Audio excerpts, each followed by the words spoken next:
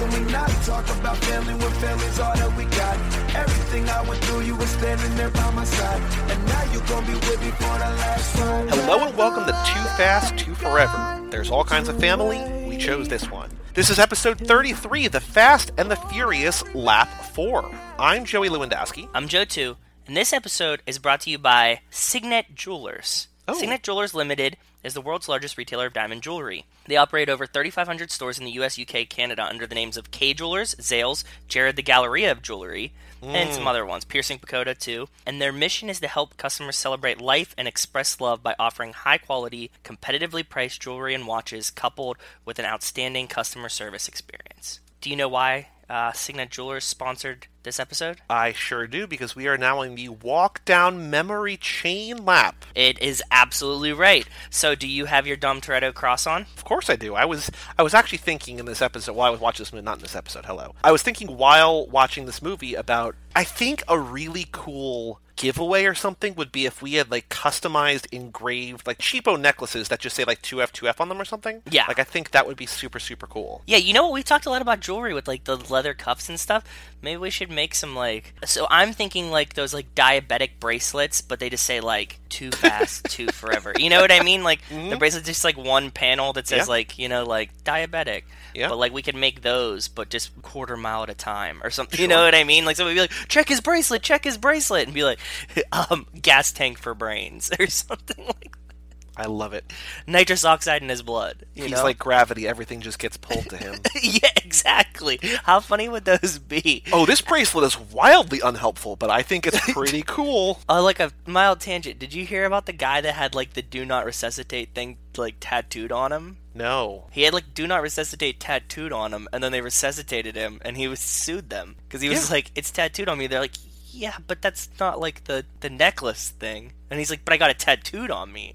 And it was like a big story, like, I don't know, maybe 6 or 8 months ago. Super weird. Well, welcome to Lap 4. We did our tune-up, relap, recap 2 episodes ago. Last episode we did a You Are My Lifespan Chapter 2.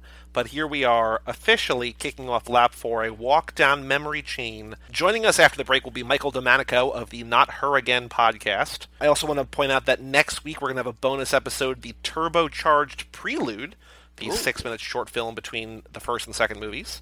Jeez. So come back next week in our sort of off week for that episode. But yeah, so let us get right into it with extracurricular activities. Joe, what have you been up to since we recorded our last 2 episodes? Oh, so I have this cool thing. I don't think I told you about it. There's this cool thing in Connecticut called the Connecticut Wine Trail Passport. Did you know about this? No? Question mark? So check this out. So every year, Connecticut Farm Winers Guild or something releases this thing, and it's a book, and it has every Connecticut winery in it. You can go to each one, and you get a stamp for going there. So there's like 41 of them, and then like at the end of the year, there's prizes for like people that went to a bunch of them, right? Like if you go to like 10 or more, you can win like a bottle of wine, and if you go to like 12 or 14 or more, then you can win like a limo trip to go to a bunch of wineries. And then if you get like 18 or more, you can win a trip for 2 to Spain for 2 weeks. Ooh, okay. Yeah, so we happened to stumble upon it. Rachel's mom came to visit last weekend. We were there, and we knew about this. Like we like, you know, had them before, seen them in the past.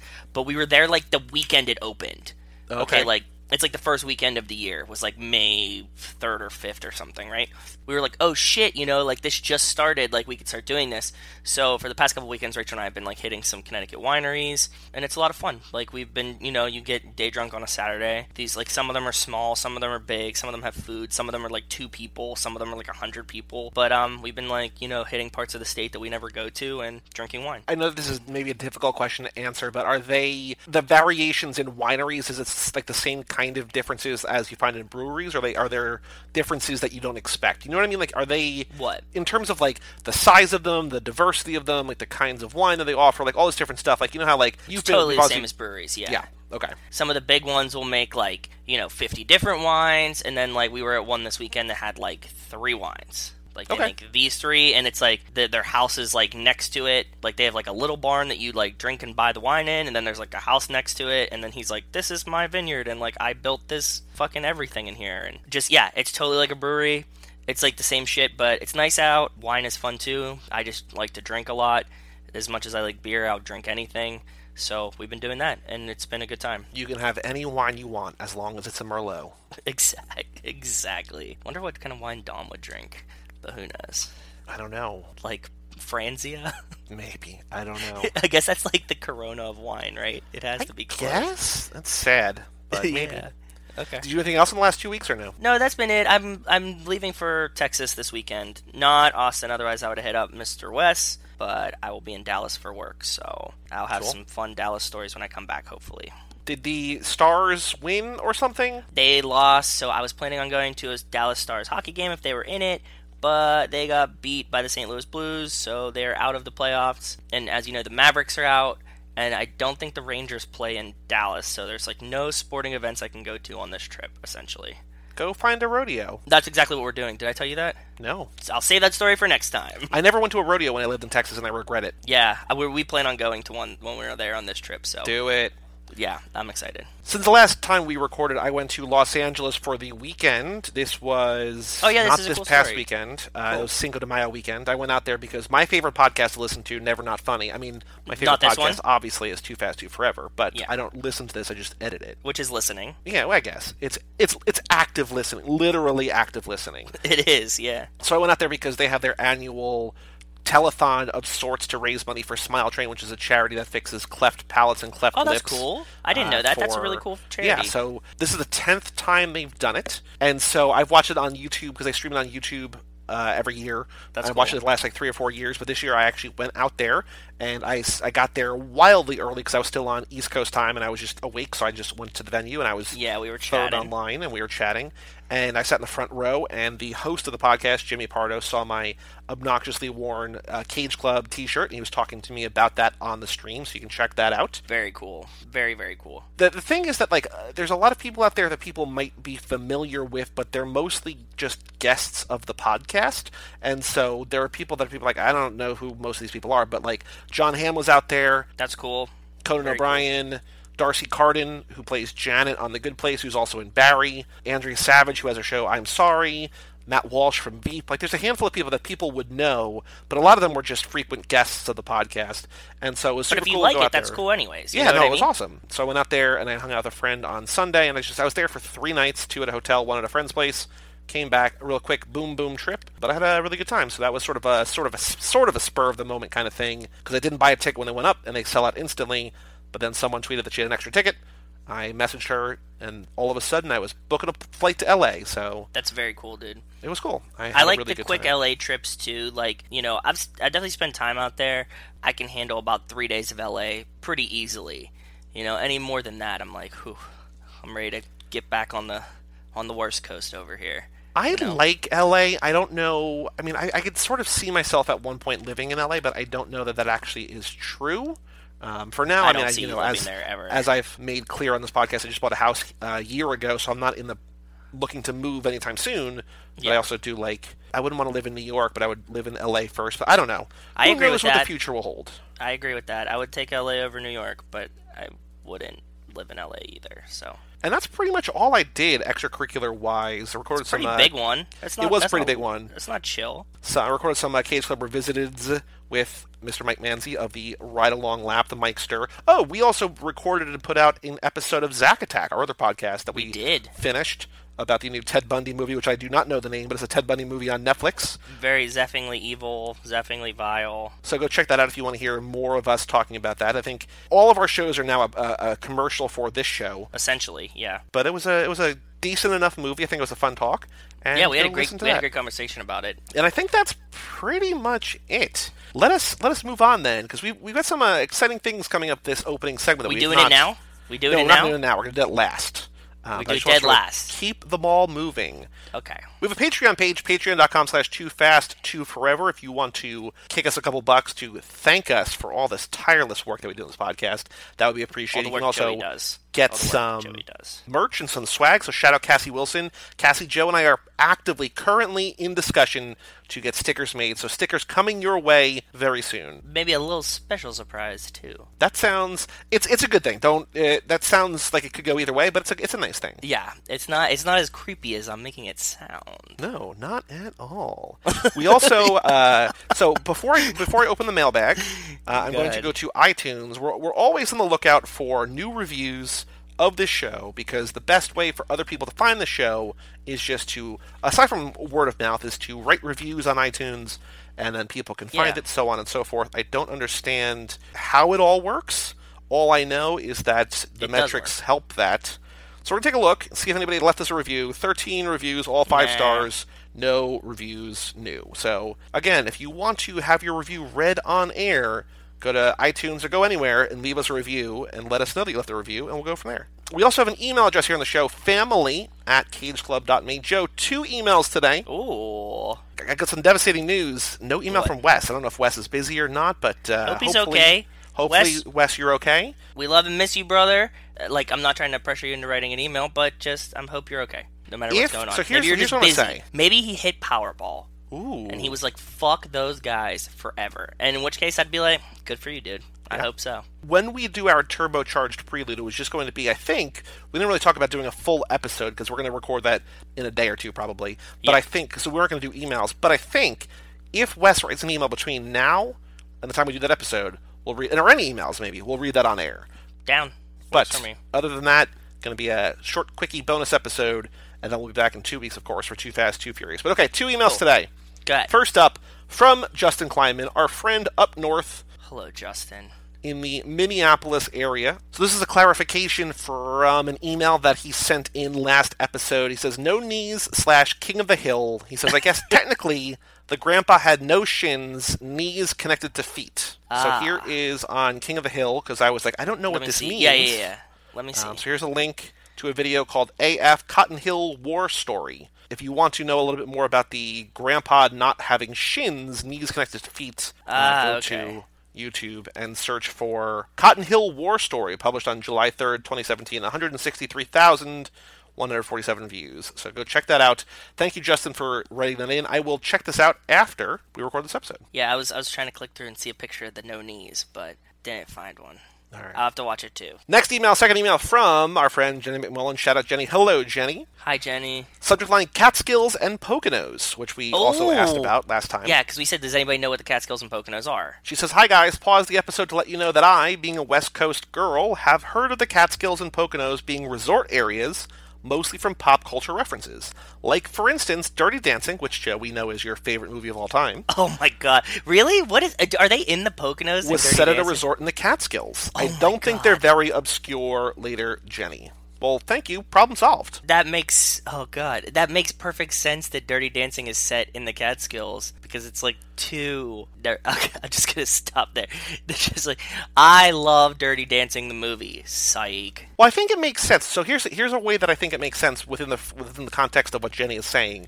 What? That a lot of writers, people like Hollywood and entertainment writers who write movies, are probably from either New York or L.A. And so if you're from New York, you probably either grew up going to those places or know about those places. True. And you would probably set things there. So I think that makes sense within the pop culture context to write about the things you know. And it's one of those places that's like, if you're from around here, you would know it. So it's like a little like tongue-in-cheek, like, oh, they're in the Poconos. And then you could be like, what is the Poconos? But like everybody like in the tri-state area knows what the Poconos are, right? So it's like a little bit of like undercover kind of like, ooh, what is this mysterious type place, but it's really not type thing. So that's what I'm thinking. I think that makes absolute total sense. So thank you, Justin. Thank you, Jenny, for both writing in. If you want to write in, have your email read on air, family@cageclub.me. Let us know what you're thinking. If you have not sent in your rankings yet, do that. If you have not sent in your franchise picks for the movie franchise game that we did a couple episodes ago, you can do that too. And also, if you have thoughts about the segment that we're going to unveil a little bit later, write in about that too. family@cageclub.me. All right. Next up, Joe, on the streets.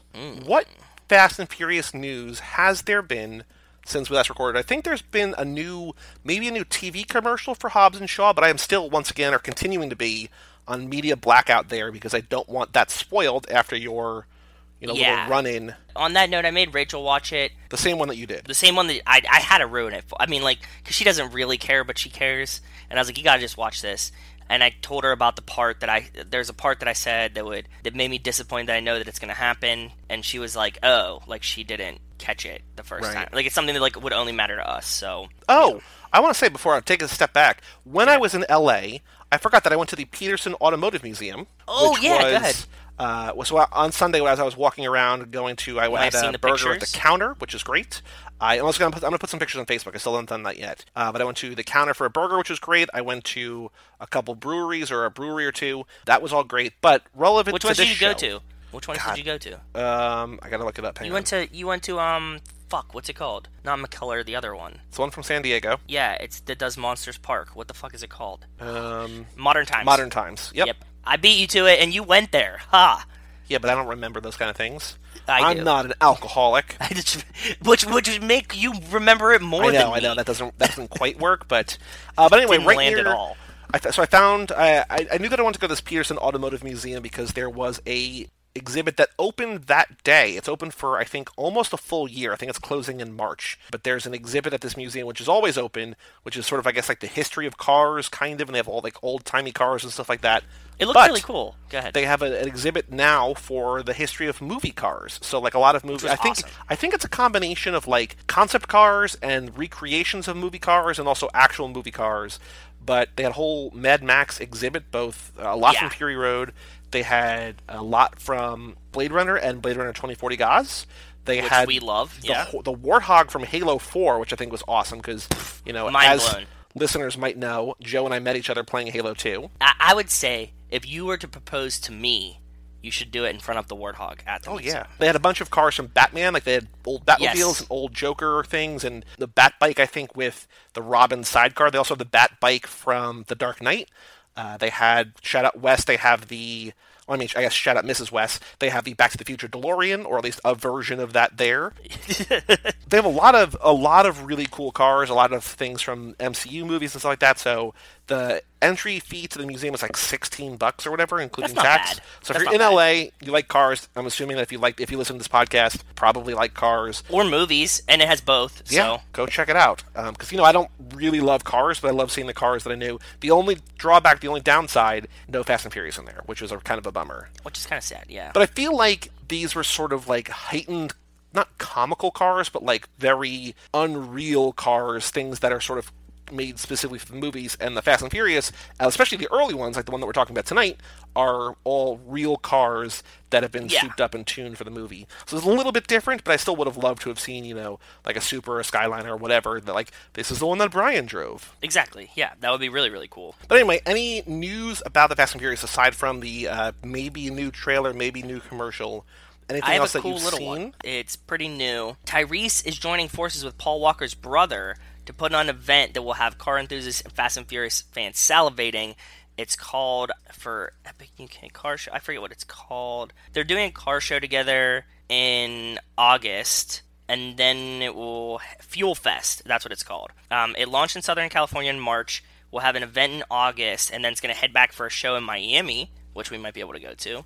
Okay. It's Paul Walker's brother and Tyrese, and they're just going to have cars and stuff like that. So It will feature top custom, exotic, rare, and exclusive cars from all over the world, live music, and celebs. And some of those celebs might be straight from the set of Fast and the Furious 9. Ooh. Yeah. Oh, I guess the big news that I saw that Mike Manzi shared with us, the Mikester himself, one of the major producers of the Fast and Furious, who apparently has this contentious history with the franchise, was basically removed from the films. That he's no longer associated, he's no longer affiliated with them. He's still getting paid to some extent.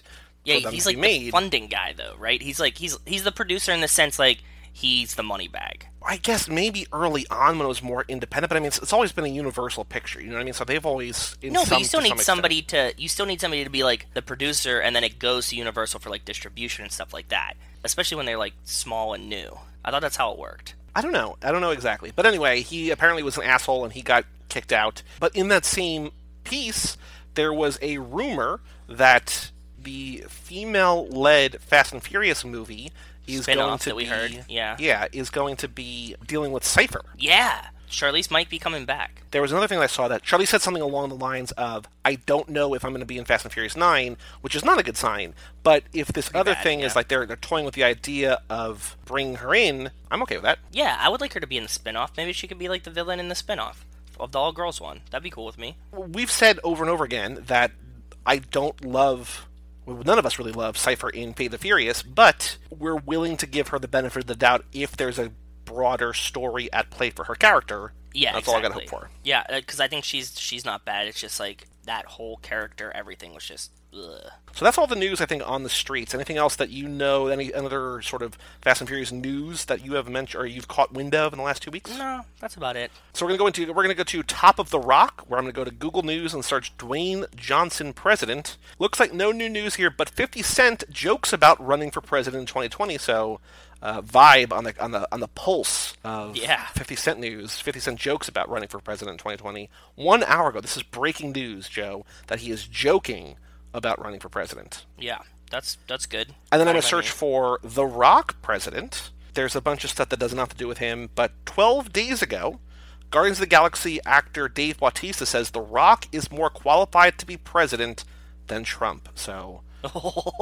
former, wrestler showing wrestler love right there. Who knows? But, Dave truly Bautista. Fighting words. Drax went full Drax there. And that's all I've got on that front. All right, Joe, new lap observations. What did you catch this time around in the Fast and Furious? This is now the 4th time you and I have spoken about this movie on the podcast. I caught something so small, and we've never talked about it before. Okay. I've been watching the movie this time, and at the beginning of it, for reasons which you'll find out very soon, I was watching it with a very keen eye. Okay. I noticed something this time that I don't think we've ever mentioned, and I don't think we ever said it, but it happens like 2 or 3 times in succession. So when they're driving up, when everybody's pulling up into Toretto Cafe, right?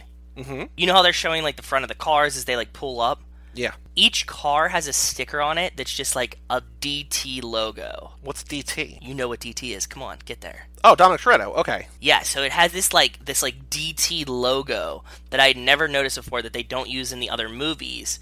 And I was like, oh, is this for Dominic Toretto? And then, now that this was in my head, I was like, oh man, it has to be, right? Like, that's the only thing that this can be. It doesn't say, like, Toretto or anything on it, just like a D and a T together. And is it stylized or just the letters? It's stylized. It's okay. It's like a logo that would be like, your whatever custom logo. It's like not very stylized. Maybe that like should be our sticker that we make. Wait, and then when you go to Race Wars, when Jesse comes out of the trailer, it says like DT Specialties, and it has the same logo on it. Huh. So okay. Dom Toretto does have like a logo for his garage that I just caught this watching of the film. I love it. I love it. I love it. I love it. Yeah, so if you go back and watch just like as they're pulling up, because I noticed it because I was like looking at the stickers on the front of the cars, like to see like, what stickers they had on them. Yeah. Letty has one, and then Vince has one, and like I think Jesse might have one too, and it shows you the sticker on all 3 of the cars. Okay. Yeah, so I was like, oh, dude, like holy fuck, that must be like a Dominic Toretto garage sticker. And then at the end, you see the like Dominic Toretto Specialties or like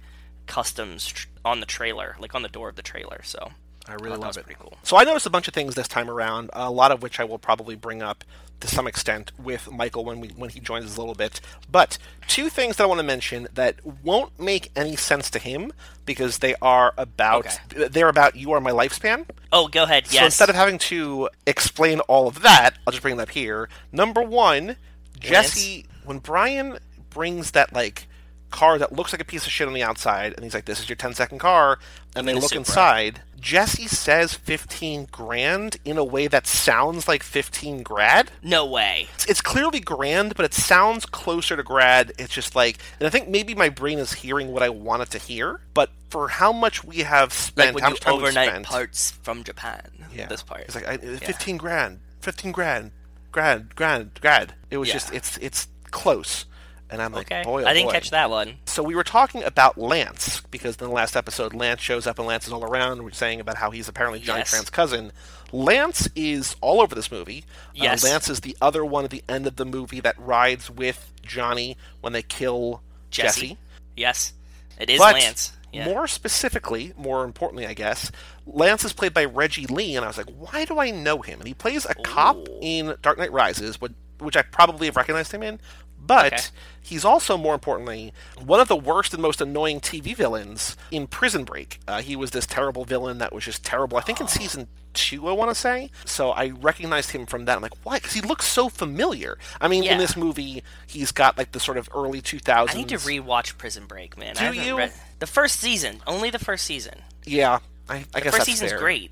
I also wonder because that was in the sort of the beginning of like peak TV kind of, and it was great. And I watched it with a friend in college, and she and I were just like, "Oh my god, like we need to watch another episode." Like we had it all on DVD or whatever, and it was one of those where like we can't not watch the next episode. I wonder if it's actually good or just fueled by cliffhangers. Like I watched it way after it came out. I really enjoyed it. Like I watched it maybe like 2009, and it was really good then. Maybe it's going to be really good, and because that was like way after it came out. You know what I mean? Because it came out, I think, in 2004, 2005. I want to say. Yeah. So yeah, that's pretty considerably after the fact. But those were my two things that they were both "You Are My Lifespan" related, which I feel why I have to explain all that. Can I cover a couple more "You Are My Lifespan" ones? Sure. Johnny Tran is presumably dead because Paul Walker, pulses him. Right. So he might be dead. Do you think he's going to die in "You Are My Lifespan"? I don't know. Maybe that's why she dates International Bad Boy. Okay. The other thing is, if we follow the Fast and Furious canon, Ellie and Johnny Tran were about to bang in the Honda S2000, which has 2 seats. Mm-hmm. I mean, like, granted, he might have other cars. I think he pulls up in a Lexus when they come into his garage and, they threaten the guy. But I'm assuming if he's at the races, he's going to be in his S2000, which means they were making out in the thing, and also he has no tinted windows. Well, I think you made a note, because I listened to that episode, because that episode just came out last night, this morning, as we're recording this. And I think you made a note that, they're making out in the front seat. I think something in the writing hinted to us that they weren't exactly being subtle about it. I think my brain remembered that Johnny Tran was in the car. Because she says, we're just, making out, and they never say they moved to the back seat. But they're getting, hot and heavy in the car, and, that's a very tiny car. Well, we have no concept of how big Ellie is. Maybe Ellie is, 1'2". Yeah, maybe she's like Tinkerbell. She's, this big. Who knows? Yeah. So actually, before we get to the next and final segment in this opening part, we're doing a walk down memory chain. Joe, you and I are going to track, as best we can, the necklace through these 8 movies. Yes. Do we want to do that now, or do we want to do it with a guest? Because I feel like if it was a lap where we had the same person on the entire time, Mike could have watched for it with us. I didn't tell Michael tonight to look for it, so maybe we do it here? That's fine by me. Chain Gang. I was sort of surprised at how little the necklace is actually in this movie. Yes. So I tried to watch. We see it. He's wearing it when he's at the first race, when he meets Brian at the race and they race for pink slips, right? Yep. Brian puts his car up when he has the Mitsubishi Eclipse, the green one. Dom's wearing the chain as he gets there. But that's the only time we see it. He's not wearing it before, he's not wearing it after. Everybody else has chains on, and they're wearing their chains throughout the movie, but we only see the cross chain at that moment. What I've realized in this movie is that Letty wears dog tags a lot, are around, obviously, on that classic silver sort of dog tag chain.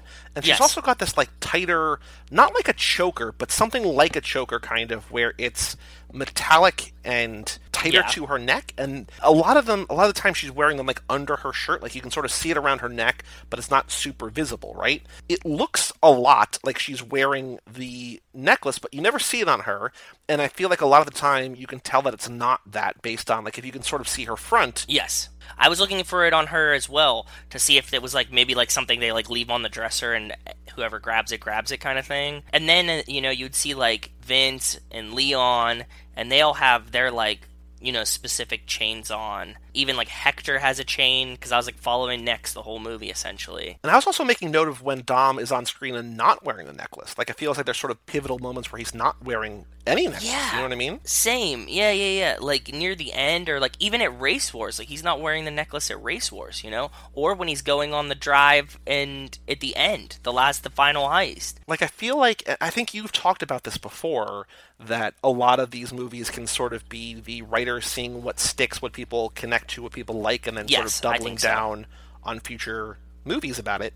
I think possibly the necklace was sort of an afterthought here, Dom can wear that because he's Catholic, or what, you know what I mean, because he's Italian and he's whatever. Exactly, he's a cool guy. But yeah, I don't know, man. That's the necklace surprisingly low key in the first of these movies. Yeah, for knowing how much of a role it plays later, he's not even wearing it in multiple scenes where he could wear it. It's just one scene. That's it. You only get it when he's showing up, balling out at the first race. That's it. Well, we only have one more thing, Joe, to do before we take a break, and this is something that we have talked about, teased for a while, and we finally had an idea how to best accomplish this. We've talked about it for a few laps now, the Fast and Furious Minute, which we for a while thought was going to be its own lap or multiple laps or whatever.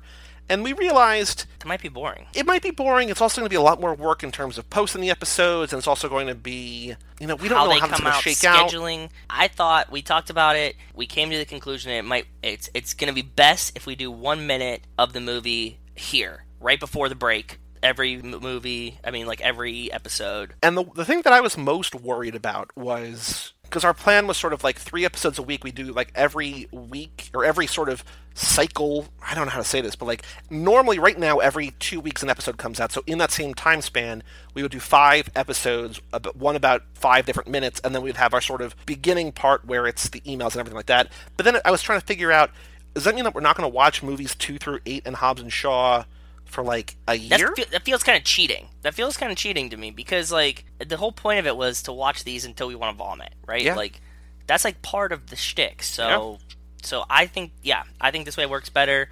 You'll get a minute of it at the beginning, and we'll just stick, going through the same minute or like the same time frame. So like we're just gonna start with 1. We're gonna do every minute of it on an episode for the next 140. No, just 100. It's about 106 episodes. Okay, so for the next 106 episodes, you're going to get a minute-by-minute breakdown of Fast and Furious 1. The next 4 years or so. Yes, and I have some fucking plans for like what we're going to compile and release as we go. We were talking about, this is your idea, I don't want to take words out of your mouth, but you reminded me that like this is like the Stats of the Furious, which Kim Basine and his Bloomberg team did, but bad, like just not helpful. It's a really shitty version of that. Like and it's going to take us 4 years detailed, to do. More it's detailed. It's going to be way more detailed, but less helpful. And eventually we'll be able to like get all kind of like the stats down, and we're going to have a lot of more useless stats. Go ahead. You want to get into it? You want to start? So we're doing the first minute today, which is the first minute of the first movie. Are you going to cut it in here?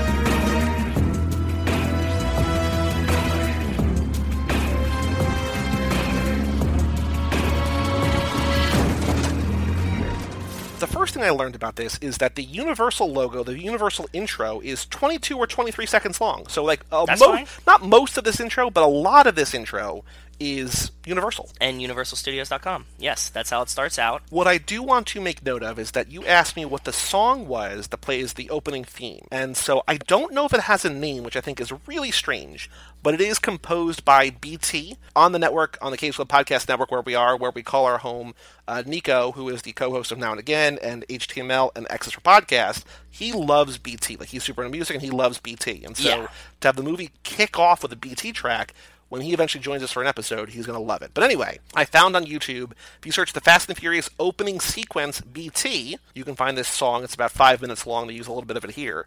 But what I wanted to point out was there's a couple comments on this track. One that I really like, the top ranked one, is from Nathan Walker 4 years ago, and says, I always expect this song to come on after every Universal introduction. I just think is so cool. Like, it's just... That is cool, yeah. This, to him, is burned into the Universal thing. Like, for whatever reason in my brain, even though I've seen these movies way more, when I see Universal, I think Jurassic Park. Okay. It's not my favorite movie. I've only seen it maybe a couple times. To me, Universal is tied to that. Makes sense. But Nathan Walker says he always expects the song to come on after every Universal introduction. The only other comment that I want to point out, there's a couple people saying R.I.P. Paul, but one person says it's kind of sad seeing that some of these comments were written before Paul died, R.I.P., which is kind of a bummer. Like, people talking about how much they love Paul Walker, how much they love the movie, and then he dies and the comments still live on. So it's just a bummer, man. That is a bummer. So that was my initial reaction. So what do you got from this first minute? Do you want to describe what happens in the minute? I mean, we just played the audio, but do you want to describe what happens in this 1 minute? So we start getting a shot of... God, I know way too much about this minute. How many times did you watch this? 6 or 7. Okay. we start getting a shot of a Broma, this cart. What are these called? Like the fucking things you put on the back of a truck. What is that? Like a tractor trailer? Yeah, but like the compartment, the container. Okay. Okay, it's a Broma mover. I think it's probably the EH5U model. So the Broma mover is picking up a container that says Rogers on it. We see that as the Fast and Furious kind of like zooms in. Yep. Right? Like in and out, in and out, in and out until we finally get to Fast and Furious. We open the container to see what's inside of it. Throughout the movie, they reference DVD players, right? They're always stealing DVD players. Yeah, yeah. Inside the truck, there are some DVD players. There are some camcorders. But there are two things that are the things that I could pick the product numbers off of. Okay. One is a Panasonic PV-M939. And the other is a Panasonic PV-M2059. And do you know what those actually are? No. Would you like to take a guess? Well, so they're on boxes of DVD player and a TV, I think, right? Yes. So this thing, I don't know if you ever had one, but I'm fairly sure we got my sister one once. The small CRT TVs that have the VHS player in the bottom of it. Okay. Those are what those are. I found the manuals for them, which I'll include in our document. I love it. But I also found this. I'm sending it to you in Discord right now. Sorry for our listeners, but Joey has a shot at this. Wow. Why is it so expensive? So, if you wanted to buy the Panasonic PV M2059 20-inch CRT TV with a VHS player in it. No remote. No remote. Somebody's selling one on eBay right now for $220 with $50 shipping. Like, I understand the shipping part of it, but, like, that is wildly expensive for a terrible TV. For a really shitty TV. Yeah, I don't know what you would actually do with this. Like you could buy an iPod Touch for this much. You know what I mean? You could buy a lot of things for this much. Like a Kindle. Like, you could get a Kindle, which would do... You get a Kindle for $99, you get 2.5 Kindles. Almost 3 Kindles. Yeah, that's what I'm saying. So, maybe there's some market for these TVs out there. Unless this one was in the Fast and the Furious, like it was like on the truck, I don't think I'd pay $220 for this. Let's make an offer for it. Like $13. It'd still be like $60 to get this fucking TV for me to throw out when it gets here. In the first minute, that's what I got. Okay. I know the shipping, it's actually called a mobile harbor single lift like hydraulic thing. A Broma, Bromma. Okay. I know what's in the back of the truck now, including some of the models, and I have the manuals for the models of the TVs that are in there. Love it. I couldn't find the DVD player model numbers because it goes by a little fast. But that's what I got so far. Cool. So this is the approach that I'm going to take with the Fast and the Furious. Very scientific, very numbers-based. Numbers-based. I want to get all the car license plates. I want to get like all the stickers on the cars. This is how I noticed the Dom Toretto stickers on the front of the cars. But like, I'm just going to break it down of like shit that's going on around the scene. Right? Because if I get it minute by minute and I watch them like 3 or 4 times, it doesn't really mean that much. But like, I'll start getting a feel for what's happening. And what I'm going to do is I'm going to transcribe every line of dialogue. And there's no dialogue in this first minute. There's just a guy who like picks up a phone but does not say anything. So we can eventually get to the point where we have like the entire script. We can pretty much write the like Fast and Furious movie book. Is what we're going to do. Mm-hmm. Like, write the book of it, of like, you know, this Broma thing picks up a container that says Rogers that's filled with these TV, you know what I mean? And we can break the whole movie down like that. And you'll have like a readable version of the Fast and the Furious. Yeah, which, I mean, who doesn't want that? I do. Exactly. Well, let us take a quick break. Let us bring in Michael Domanico from the Not Her Again podcast to talk about this wonderful, wonderful film, The Fast and the Furious, the 4th time you and I are talking about this. If you've got thoughts on the Fast and the Furious Minute, if there are certain things that you want us to track, now is the time to begin. When we are 1 minute in. If you want us to count number of times, like, I don't want to do this, but if you're like, how many times does Paul Walker blink in this movie? We could probably do it. Let us know certain things. If there's something you've always wanted to know, genuinely want to know, and don't want to just make us do manual labor, now is the time. Because this first minute, there's nobody we know. There's only 2 actors on screen, neither of whom have any significance to anything. Again. Family@cageclub.me, and we'll be back right after this.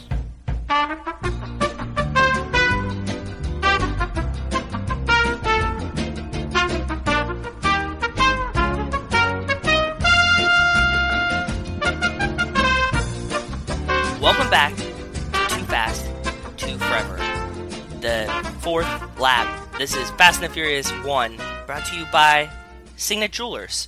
Customers are encouraged to take advantage of our extensive offering of diamond education and guidance on such popular topics as finding the perfect engagement ring or choosing the style of jewelry that best suits their personalities. Signet is committed to delivering all this while seeking to uphold their social, ethical, and environmental principles through global leadership, innovation, and sustainability. Shout out Signet. Joining us tonight, on this very special episode to kick off the fourth lap, we have someone who I believe had never seen any of these movies before this week.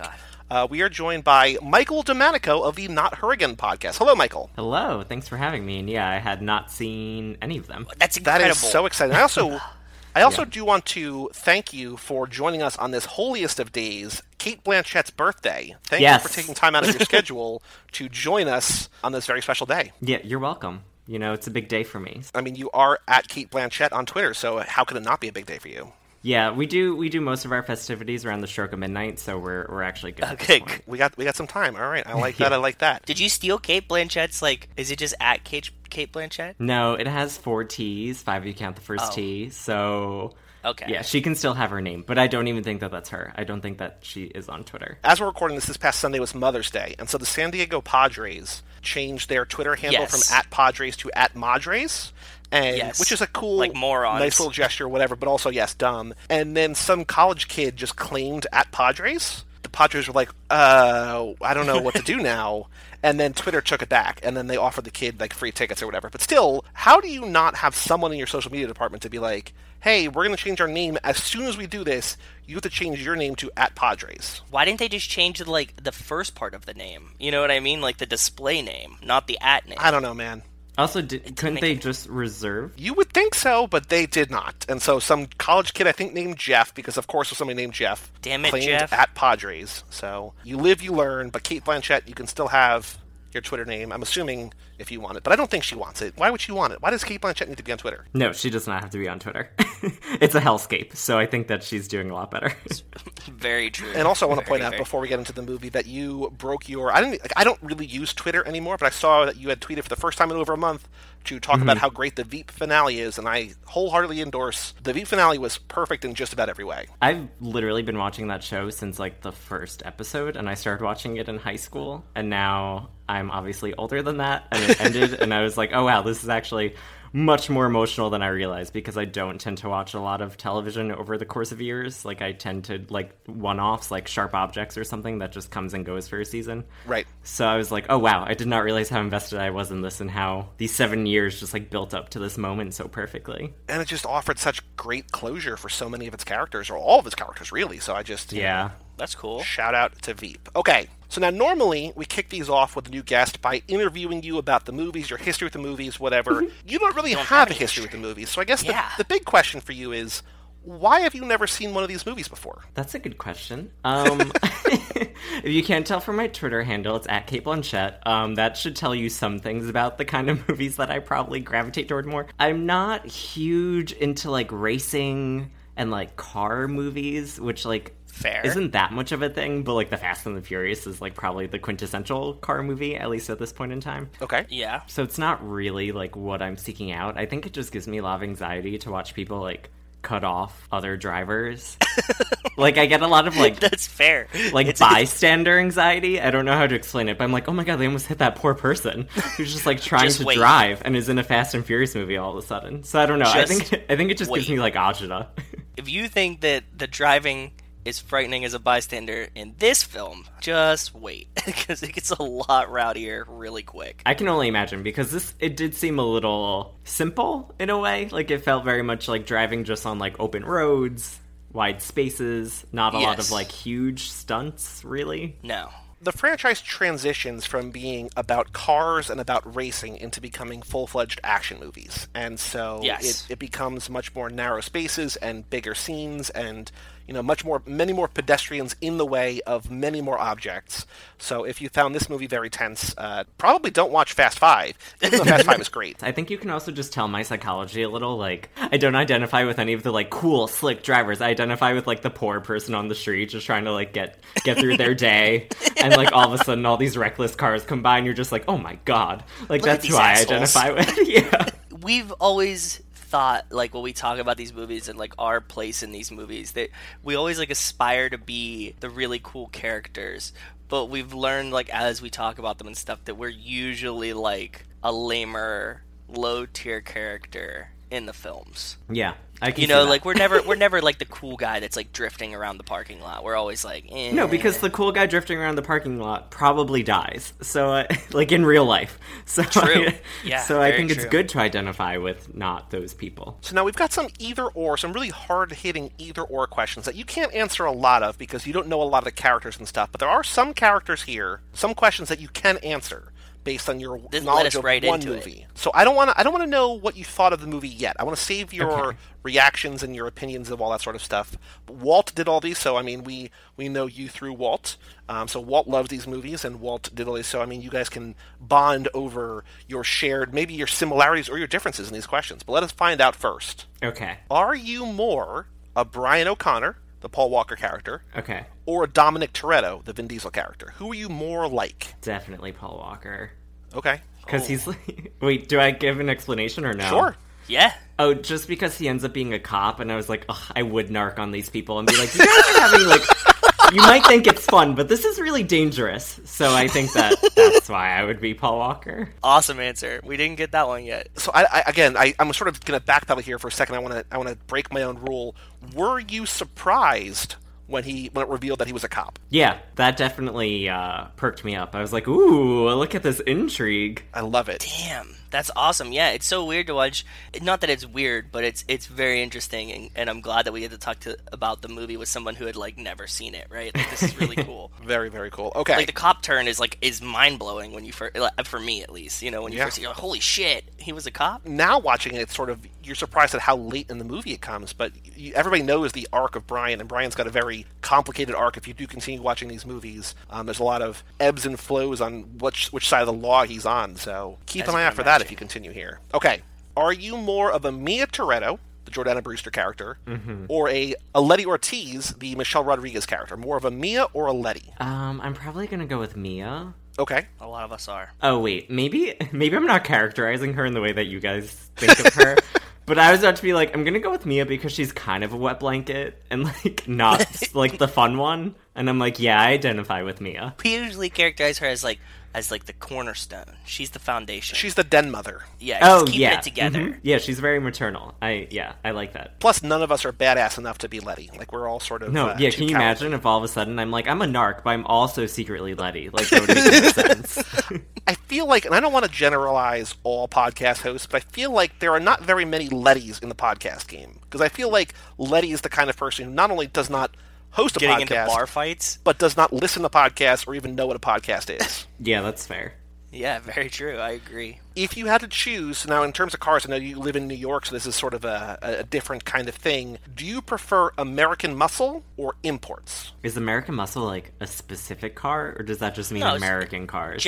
It's general, like those 70s, 80s classic American cars, or like newer Japanese cars. I'm gonna stay true to myself and go with the newer Japanese cars because I'm sure they have enhanced safety features. So I would go with the newer car. Very, very smart. I like that a lot. But the old American cars are like very, very sturdy, built like a tank. So safety, I mean, like you'll get hurt more, but the car will last better. Yeah, I'm more concerned about myself than Yeah. the car. Also, I don't think they have seatbelts or airbags. Yeah, true. I'm going to save some other questions in case you ever join. So ideal world, When? you fall in When? love with these. When you fall in love with these movies and continue to watch them and come on after you've seen them all, we'll ask you the rest of the questions. But I've got two more for you. Okay. First off, is the word oil one syllable or two syllables? Oil? I guess I just said it with two. So Perfect. I'd Thank you. go with Thank you. two. Thank you. I had like an uncle that called it Earl because he was from Earl? Brooklyn. So they just add R's to things, when Okay. they Earl. don't have to be R's. So he would be like the Earl, and I was like, "What is he saying?" My mom was like, "He's saying oil," and I was like, "Oh." Interesting. Wow. Okay. That's wild. Okay, I we like got that. three. Though. Somebody wrote in and told us it was 3 syllables too. So How would you say it as one syllable? The most important question I have, and this is something from a movie you have not seen yet. This is from Furious 7, the seventh one in the franchise. But I think it's a question that I really want to hear your answer to. In no. the seventh movie, a character who you do not know yet has to distract a room full of people Oh, yeah, by that's a good singing a question. karaoke song. if you had to do that, if you were in front of a room and we were like, Michael, we need you to distract this room full of people. Yeah, we're run the doing something distraction. secretive, or we need you to showboat to distract the room. What song would you sing? Oh, that's such a good question. I'm choosing between two, but one of them I don't think that there are enough lyrics to that song to like keep people's attention. It's fine. So I'm gonna go with oh my god, what's the actual name of the song? Take Another Little Piece of My Heart. I don't know the actual name.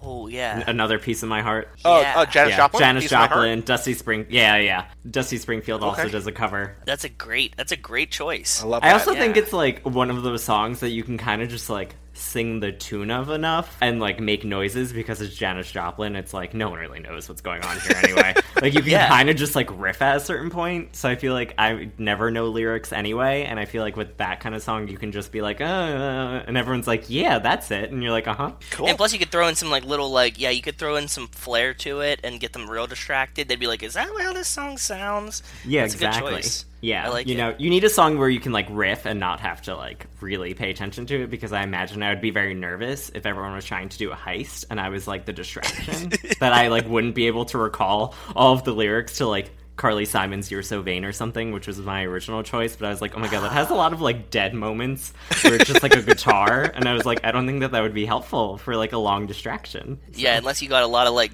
gyration, like a lot of like dancing and like hip movement. What did I go with? Kiss from a Rose? You did Seal's Kiss from a Rose, yes. Yeah. Oh, no. You did the Bee Gees' More Than a Woman. Oh, okay. Yeah, there you go. That works Solid too. choices all around. Yeah, you know, you need songs like that people would just be like, what is going on? And you can throw in some like different Wes and stuff. So, yeah, I'm on the exact same page, Michael. Yeah, just anything where you can like keep the style like always changing is kind of fun, you know? Exactly. Exactly. You can do variants. You can do your own cover, so it could be Janis Joplin, Dusty Springfield, Michael DeManico, the three people who sang the song the best. I know, and also doing a Janis Joplin impression, like then you can just start doing 30 Rock jokes from that season where Jenna was trying to be Janis Joplin, and then you can you have a whole second act. Yeah, you could keep it going if they need extra time. Michael, we need you to vamp. Start the 30 Rock stuff. Do 30 Rock. Do 30 Rock. Okay, the question of the hour. Did you like this movie? Oh my god, I like don't want to disappoint anyone. You could say no. Be honest. Like, if my honest opinion, no. Okay. Okay. But there were aspects of it that were interesting. Would I rewatch it like religiously the way some people do? Us? Yeah.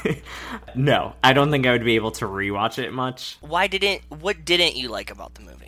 It just feels like one of those movies, especially for the first, like, 40 minutes. It almost just feels more like an assortment of scenes and, like, possibly just an extended music video than it, like, does a movie. I think it starts to pick up when it's, like, 30 or 40 minutes in and he's like, I'm a cop, and you're like, holy shit. There's an actual story here. Yeah, there's some tension. Yeah, like, it took me a while to kind of get into it. Like, then there's, like, the whole, like, red herring stuff where it's like, it's not going to be them, it's going to be this, like, new gang and, like, whatever. And then it's, like, not, and actually is originally Dominic and everything, and I was like, feels kind of like a letdown. I thought that I don't know. I was expecting it maybe to go in different directions, and I don't even know what those directions would be. But I was like, oh, now I feel like I just wasted all that time with that other gang. And now it's like, he was right the whole time.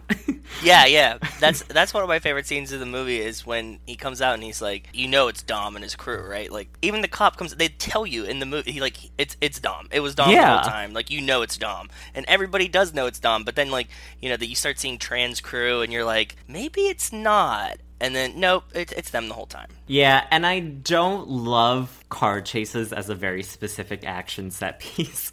So that's probably not great for, like, Fast and the Furious, because it's like, oh, we have another set piece, it's going to be a car chase. And I was like, oh, no, not again. So I feel like it's kind of like Mad Max Fury Road. And I saw a lot of Mad Max Fury Road in this movie. Like, I think that they definitely use very similar styles in terms of just, like, and then there's a huge truck, and then the small cars around it, and then whatever. Mm-hmm. Yeah. I was not into Mad Max Fury Road at all for very similar reasons, where I was like, oh my god, these, like, car chases are just 20 minutes long. And I get that's very impressive, but I'm like, oof, it just does not keep my interest. So I think that car chases as a thing just aren't for me. That's totally fine. Maybe you don't like the car stuff.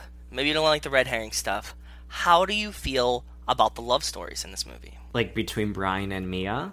and between Brian and Dom. Oh, And Brian and Dom and Letty. And Because Dom there's and Letty. 3 love stories that run through this movie. And maybe even between Vince and Dom. Yeah. that's a good question. So me and Brian, he starts out, he has to infiltrate the family, but he does have a crush on Mia. And then Yeah. they kind of like work out. It almost made me a little irritated at Mia, though. What part? When he reveals to her that he's a cop, I think that she's the first one who he tells. Yes. Because he has to, like, go save them from that truck guy. Yeah. I'm really good at recounting the plot. But, It's okay. Trust me, we know the plot. Everybody that is listening knows the plot, so Yep. you don't have to worry about that. Just get us close to it, and we'll figure it out. I understood her motivation because he's like, they're going to kill, like, Dom and whatever unless I can, like, get to them. Yes. But she, like, almost, like, a little too quickly, he's like, I'm a cop. Like, I've been, like, infiltrating your gang. And a little too quickly, she's like, get in my car. I was like, oh my god, girl, like, have, like, a conversation maybe. I know that there's, like, I know it seems like everything's so rushed and we have to get there, blah, blah, blah. But you guys drive, like, 180 miles per hour anyway. Like, it can't be that far. Like, like, I assume you'll catch up if you're not following any traffic laws in this, like, expansive desert. So I just felt like she really could have taken a moment to be like, time out, 1 sec, let's talk about the fact that you're a cop. I do want to see that deleted scene, right, where she's like, wait a minute. That's like, if I were the screenwriter, that would have been like my like punch up. I would have been like, there's definitely a scene here. They would be like, wait, what? It like completely kills the action. I'm like, no, there's definitely a heart to heart here where he talks about how he like became a cop because like his dad was a crooked cop and he like wanted to correct the sins of the father. And like there's a whole thing, but alas, we were deprived of that. I don't see a world that exists in which a girl that was like Mia would have just been like, okay. You're absolutely right. There had to be a conversation that happens. Even in the car. She'd be like, Yeah. get in the car, and she'd be like, come on, what the fuck's going on here? I mean, they're really relying on your understanding that she's going to do anything for her brother, but at the same time, it kind of does betray her character that, like, oh yeah, like let's just go ahead and just throw caution to the wind. Because I feel like even on the ride there, like aside from the phone call that he makes, like I feel like there's got to be some awkward silences that you could fill in with some kind of debate and conversation and.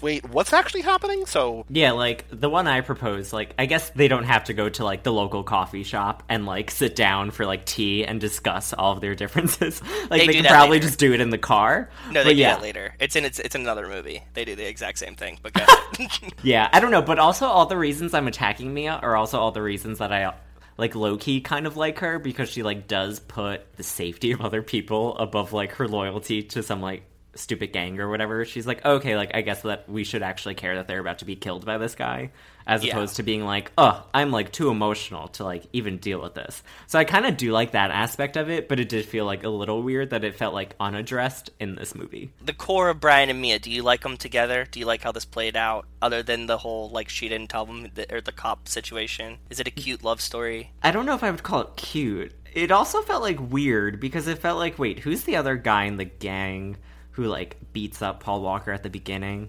Vince. Yeah. So it feels like Vince, like, clearly has feelings for Mia. Oh, yeah. And then, like, Paul Walker's, like, making out with Mia in, like, their shared house. And I was like, this just feels, like, kind of weird. But I don't think anybody, like, I don't think the gang really lives there. Like, Mia lives there with Dom and Letty. But, like, Vince and Leon and them, I think they live somewhere else. Like, they don't ever say it, but it feels like they do. It's more like headquarters than it is, like, Yes. necessarily their house, I guess. But yeah, Fair. I do like their romance, and I feel like it would be something I would be more invested in the later movies. Like, I would be totally fine with them continuing that. But it like, when it developed, I was like, oh god, this is so awkward. Vince is in the other room. He sees you guys. But, Yeah. you know, I guess I'm just more of a, like, prude about this. both of those relationships, both Brian and Mia and then Brian and Dom, are really the lifeblood of this entire franchise. And as the movies go on, there's, again, sort of this like back and forth, this up and down, as they kind of reconcile with the fact that Brian saved them but also betrayed them. And so if you do at all care about those relationships, and especially, we talk They a lot become about... a much bigger part of the movies. Exactly. We talk a lot about how this is basically just a remake of Point Break with, Keanu and Swayze, then also Keanu and Lori Petty, and Yes. all of that going on. Like, if you care about these characters, like the sort of the journey that they go on, and Mia as this character who sort of has to reconcile with the fact that she's dating a guy who's not the guy that she thought he was. The later movies actually do a really good job of, especially if you like the characters. Like, if you're invested in these movies because you like the characters, I feel like they do a good job of elaborating on those relationships. Then you get to Brian and Dom, Yeah. and like this whole super like sexually tense relationship that they have, right? Brian like loves Dom a lot. How do you feel about this one? Like how that plays out? So I have like a question about the end because Go ahead. so Brian's a cop, right? Yep. Yes. So well established that he's a narc. So Yes. he, at the end, there's like another car chase where two members of the gang like drive by with their machine gun things on their Okay. bikes, and then he chases them, and then the cops are coming, right? Because like after they've killed the two gang members or whatever, Yes. he gives Vin Diesel the keys to his car, and he's like, "Get out of here!" Right? It's kind of like we respect each other. Like, here's like the love that I have for you that I'm like willing to let you go. Yep. But then the other part of me was so like that's nice. But then the other part. Then the other part of me was like, yeah, but like I don't know what happens in the sequel, so maybe this will be answered. But I was like, well, obviously Paul Walker's not going to get in that much trouble. Like, he's an actual cop, so he should let the other guy go. Like, they engaged in that whole thing together. Like, why would he throw this guy under the bus? And then he's the cop who gets off because he's law enforcement, so whatever. And then he's like, yeah, but Dom should go to jail. So I was like, I don't know. Like, I kind of like, there's some payoff to it, but the whole time I was like, when it's like different when Dom hears police sirens and he's like been in jail than when like Paul Walker hears police sirens and is a member of the police force. You're so built to hear the rest, like to watch the rest of these movies, because like all of these things that you like question are. There's a scene later where Dom's like in a different movie. Dom's like, when I hear police sirens, like I don't stop. Oh, Like I've been to jail and like I won't go back. You know what I mean? So like yes, you're picking up exactly on what's going on and what they hash out later. So. I mean, he gives him the keys because he likes him and he wants him to get away, and I think that he wants to continue the chase kind of thing, you know? Oh, yeah. Mm-hmm. Right now, that's all their relationship is based on, is like that he has to catch him. And if he catches him, then they're over. And he has to keep chasing him to keep, like, you know, catching him. So It's like an extended, like, Tom Hanks, Leonardo DiCaprio, and Catch Me If You Can, where it's like the thrill of the chase overcomes Tom Hanks's, like, better judgment. Yeah. Exactly. And shout out Hanks for the Memories, coming in a year or so to that feed. Catch Me If You Can. Go check Great that out movie. later. Love that movie. One of his best. Each lap, we have a new question that we ask. So the second lap, it was the building a family lap, so we talked about the most and least family moments from each film, you know, what signified family. Last lap, we had our friend Mike on every episode, and so we had, you know, which we called it the ride along, and so we were talking about, you know, which car scene you want to be a part of. This lap, I don't know if you noticed, because we thought it was a much bigger deal in this movie than it actually was, but at one point, it's in one of the many car scenes, Dom is wearing a big sort of diamond-studded cross necklace. And so we are tracking that necklace through all 8 films, because it goes from, like, hero to villain, becomes a symbol, becomes a plot device. It's like all this different stuff. Yes. So, It's like we call it the Sisterhood of the Traveling Chain. yes. Because Of course. you know, it keeps showing back. It shows back up, and it has different meanings for different things. And it fits different everyone people have perfectly.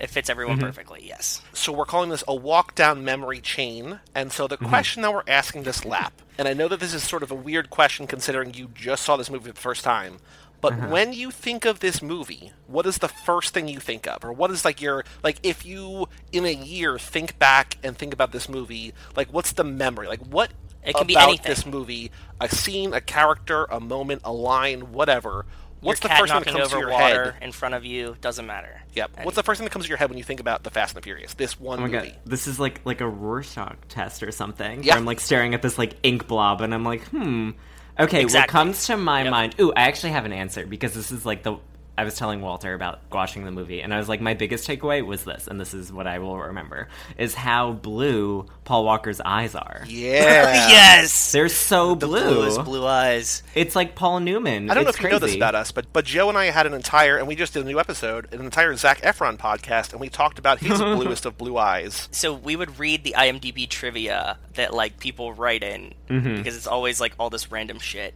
Yeah. And one of the facts was, well, what fucking movie was it? I want to say it was either the one with Piper or it was the one with Amanda it was Crew Dead. from Silicon It was Valley Ghost Girl. Brother. It was Dead Ghost So Brother. Silicon Valley Girl, yeah. That was, oh god, what was that movie? Charlie St. Cloud. Charlie St. Cloud. And like somebody and we're just assuming it's like a teen girl wrote in. Hold on, let me see if I can find the exact. No, I know it. It's like Okay, go ahead. verbatim.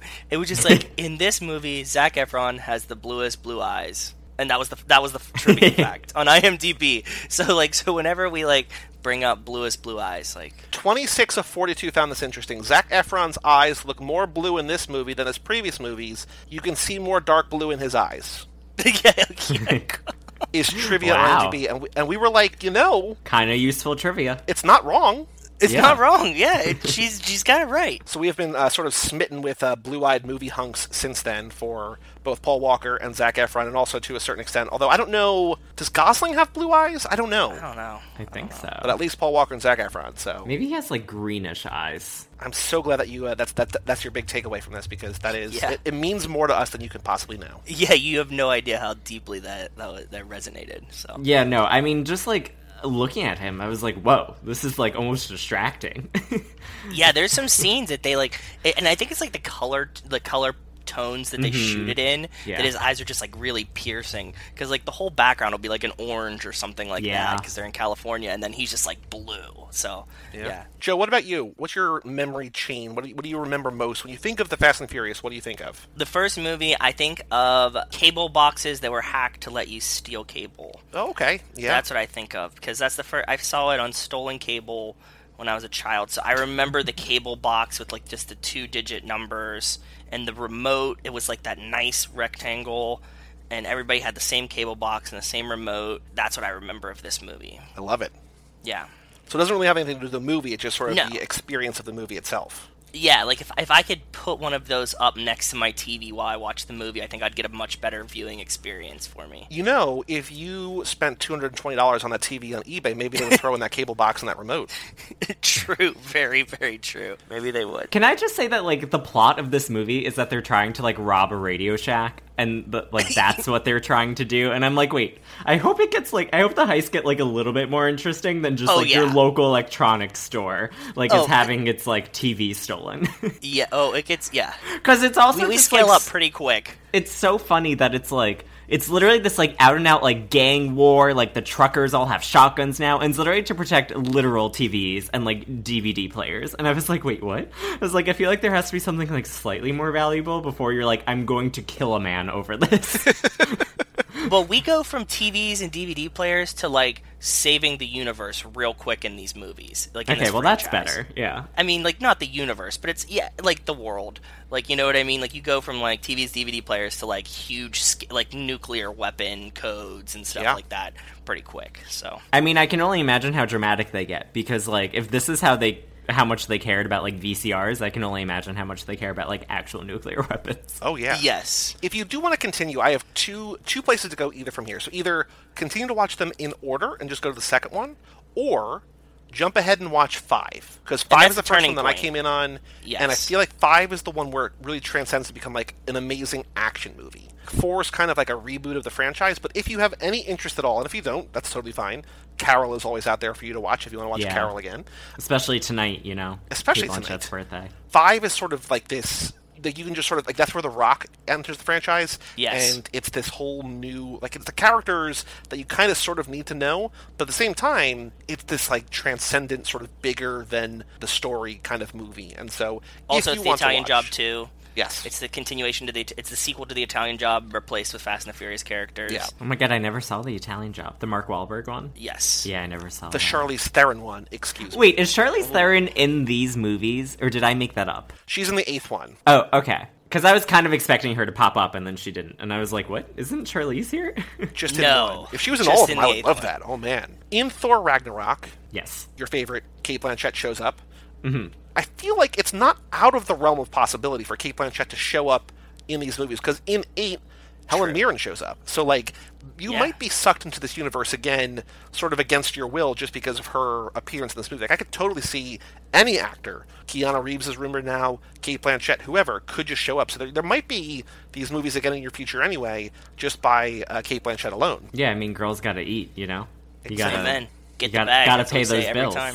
No such thing as a free lunch. No, amen. So I think the thing that I remember most, and I think this is because it's a iconic shot, Shut Up, Ryan, of High School Slumber Party, but also I think because at the end of 7, when they do that sort of farewell to Paul, this shot is in there too. I just have my memory burned into my brain, the cars jumping the railroad track, bursting through the the railroad sign and just the wood splintering, the train going by in the background. Like that's just like that one shot in my brain. I think is what sums up this movie. Most associate this movie with, because that's also, like we were saying earlier, what Michael was talking about earlier, when Brian gives Dom the keys and just lets him go, because that is sort of the one last ride sort of together, and then the beginning of a beautiful friendship. So I think that's what sticks out to me the most in this movie. It's a good one. I think we stretched the whole gambit here. We got a little bit of everything with that. Michael, do you have a particular favorite character? You're sort of singing the praises of Mia, but you don't love her entirely. Is there a character here that you like most, more than anybody else? I mean, who's the guy that I found really attractive? Wait, Ricky Yoon. He plays Johnny Tran. Oh, okay. Ooh, yeah. Boy, do we have some fan fiction for you. Yeah, I just thought he was, like, attractive, so I was kind of into him in terms of, like, a more superficial level. But, like, I didn't love the story that he was involved in. But if I had to choose, like, a favorite character, I think I kind of liked Michelle Rodriguez the most. Okay. Yeah, Letty's pretty badass. It just felt like she had a lot of, like, she didn't have as much to do in this movie as I assume she will over the course of, like, 7 or 8 movies. You would be surprised. Oh, that's kind of a bummer, because I felt like her character was, like, kind of fun. Like, I was like, ooh, I feel like she's, like, giving me some, like... Depends on the movie, man. Backstory. Sometimes she has a lot to do, sometimes she... Doesn't. Yeah. Then they criminally underuse her, because I thought that she was interesting in this. And I was like, oh, I'm excited to see where this Letty thing goes. And it doesn't totally go that many places, at least in this movie, but I thought that she was an interesting character. And I think that the performance is what drew me in more than necessarily, like, the writing of the character. You Sure. like the sniff skanks? Yeah, I know. There were moments like that when I was like, oh my god, literally, what's happening? But I was also kind of like, we do stand Michelle Rodriguez, so here we are. Yeah. So how do you feel about, I have like a tiny question. How do you feel about watching the movie that is so like so dated? How does it feel watching it now? Because I won't have this experience, you know what I mean? Like, did it feel super dated to you? Were you accepting of it? Did it feel stale or nostalgic? Like, how did that fit into the realm when you were watching it? So something that, like, literally came across my mind when I was watching it was that, like, all of the, like, race cars look like cars that you race on, like, a PS2 game. Like, everything just looks like you're about to, like, choose it for, like, Auto Racer 7 or some like, random game on a PS2 or whatever. Like, you're about to be like, ooh, like, Hot Wheels. Like, that, like, stupid green car that he has with the, like, hydraulic fuel, like, whatever that is. So, like, there are parts of that where I was like, oh my god, this literally feels like I'm about to, like, choose some, like, awful speed game, or even, like, almost an arcade game. But no, it felt more PS2, because, you know, PS2, I think, really leaned into the Fast and Furious aesthetic with this kind of stuff. Mm-hmm. Yeah. Did it feel super dated? Not to give you the world's most annoying answer, but I'm like, it didn't feel not dated. But just to, like, double negative until the end of time. It doesn't feel super dated. It obviously, like, even the moment of her calling those girls skanks, I was like, wow, that is, like, not something someone would write in a movie right now, where it's like, female character talking to the other female characters, you're gonna call them skanks. And I was like, okay, like, that probably wouldn't happen today. But it doesn't feel, like, super outdated or anything, because I also just feel like it doesn't get into, like, anything, like, the electronics, if anything, or, like, the most dated part, where I was like, why are they fighting over this?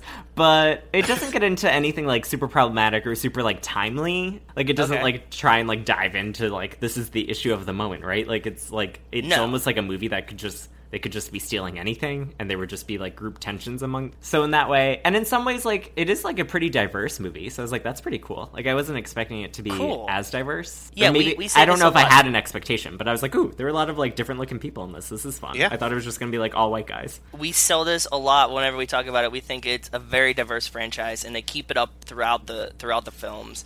Like, they don't try to, like, whitewash it later or anything like that. Honestly, and this might sound weird, I think this kind of might be the whitest movie in the bunch. It is, yeah, to me, yeah. Like, in 2, they add in Tyrese and Ludacris and Eva Mendes, and then they obviously bring in The Rock later, and they bring in, you know, Natalie Emmanuel, who plays... 3 is totally Asians because it's in Tokyo. Yeah, so like, there's a lot of, like, it's a very diverse, inclusive franchise, to the point where, actually, here's a little teaser taster. So I mentioned earlier Nico, who loves BT. I talked about him in the Fast and Furious Minute when we did that before, Joe. But Nico and his husband, who do Husbands Talking More or Less here on the Cage Club Podcast Network, at some point in the future, They're going to join us for an entire lap to talk specifically about the diversity and inclusivity, because I don't know that they've seen any of these movies, but they know how, to your point, Michael, how diverse and how this feels like a very kind of welcoming, like sort of in a way, Michelle Rodriguez, a way that Lost sort of was, where you could sort of see yourself on screen no matter what type of person you were. I feel like there's a lot of representation here in a way that a lot of other franchises kind of don't offer. From the jump, too.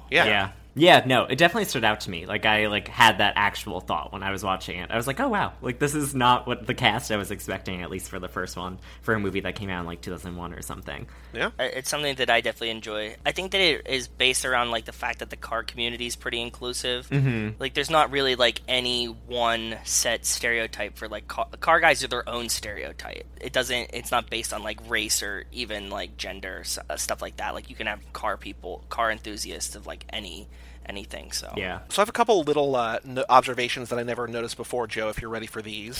Kick them off. And Michael, you can also, of course, chime in, because I feel like I'm going to try to keep this as specific to this movie as possible and not sort of go to the full franchise. But, in the beginning, we see the heist, right? And we see that everybody's in the biker helmets, and they're in the cool cars and the neon underglow.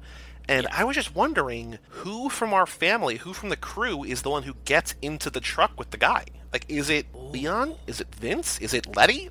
Probably not Dom, because it looks sort of too thin, too sort of, not... Dom seems like he's, the quarterback, right? Right. He's the one who's, making sure everything's working. I don't think he would let Letty do it, because Letty's, he's protective of her, right? So she kind of has to play second string to him. I mean, I guess we could maybe assume it's Vince, because Vince is the one who gets Vince. Caught at the end, right? Where he almost loses his arm at the end. So maybe it's that, but I was just wondering. I never thought about, who that is, because we know who it is. We just don't know, whoever it is, we know who that person is, but we just don't know who it actually is in the cab there. Yeah, I would have to guess it's Vince. Yeah, as someone who's never seen any of the other ones, I just assumed that the movie was telling me it was Vince. That was my assumption. One of the first times we see Brian driving, we see him doing his donuts or whatever in the beginning, and he says shit and he's trying to get better. Yeah, he's trying to learn how to drive in a parking lot. But then when we see him driving his work vehicle back to the auto body shop, or the parts store, he crashes his truck into the curb. Does he? It makes a sound the truck hits the curb, and it makes a little crash sound. I was like, how are you going to hit the curb? Did you think the actor did that, or do you think that's part of the script? I don't know. Either way, I think if it wasn't part of the script, I don't know, because he's in sort of a huff when he comes in there, he's all worked up, so maybe that's it. But I feel like if Paul Walker did that, you could just take that sound out. Wait, are you talking about after he gets beat up and he drives to work? Yeah, that's after he gets beat up with the sandwich shop. Yeah. And he, pulls in really angry? Yes. Yeah, no, I thought that was just supposed to be because he was angry that he had, gone into this, fight with so he was, crashing into things, on purpose. I distinctly remember watching that, because I was like, oh no, we're not that far into this movie, I'm already getting anxious about all these cars hitting into things. Okay. It stood out. I was like, oh my god, it's gonna be a long one. And we've talked about this before to a certain extent, but I like that there is a Ja Rule song playing behind Ja Rule speaking. Yes. The fact that he's in this movie is so funny. In this movie. Isn't there 2 Ja Rule songs in this movie? There's at least one there. The credits. Isn't it the credit song, Ja Rule? Then this may be 3, because I think there's another one in the middle somewhere, too. In that scene where Dom beats Brian in the street race, and he's like, you thought you had me? You never had me. You never had your car. Yes. That's the crowd that I want to have in Fate of Furious, Furious 7, the movies, the later movies, where there's just people around everyone, but nobody's reacting. Here, it feels like a World Star video, where it's just people are just reacting and emoting and oh, going shit! Nuts. And we don't see that later. We talked about that with Mike, later movies, it doesn't happen, and it's a bummer. Yeah, I want more explosive extras. I want extras that really are excited to be there and, want to be seen in the movie. The scene in Havana where, they win and, everybody's silent and everybody's quiet and nobody's, jumping around and stuff. I absolutely agree with you. Yeah. I wish they were more explosive like this. I have one. Oh, go ahead. When Dom gets into Johnny Tran's garage, he says, look, there's no engines. He says, what do they plan on racing with? Hopes and dreams? And I was wondering, is that, thoughts and prayers for racers? Ooh, maybe. So it's on a SAT test, it's thoughts and prayers is to Republicans as blank is to racers.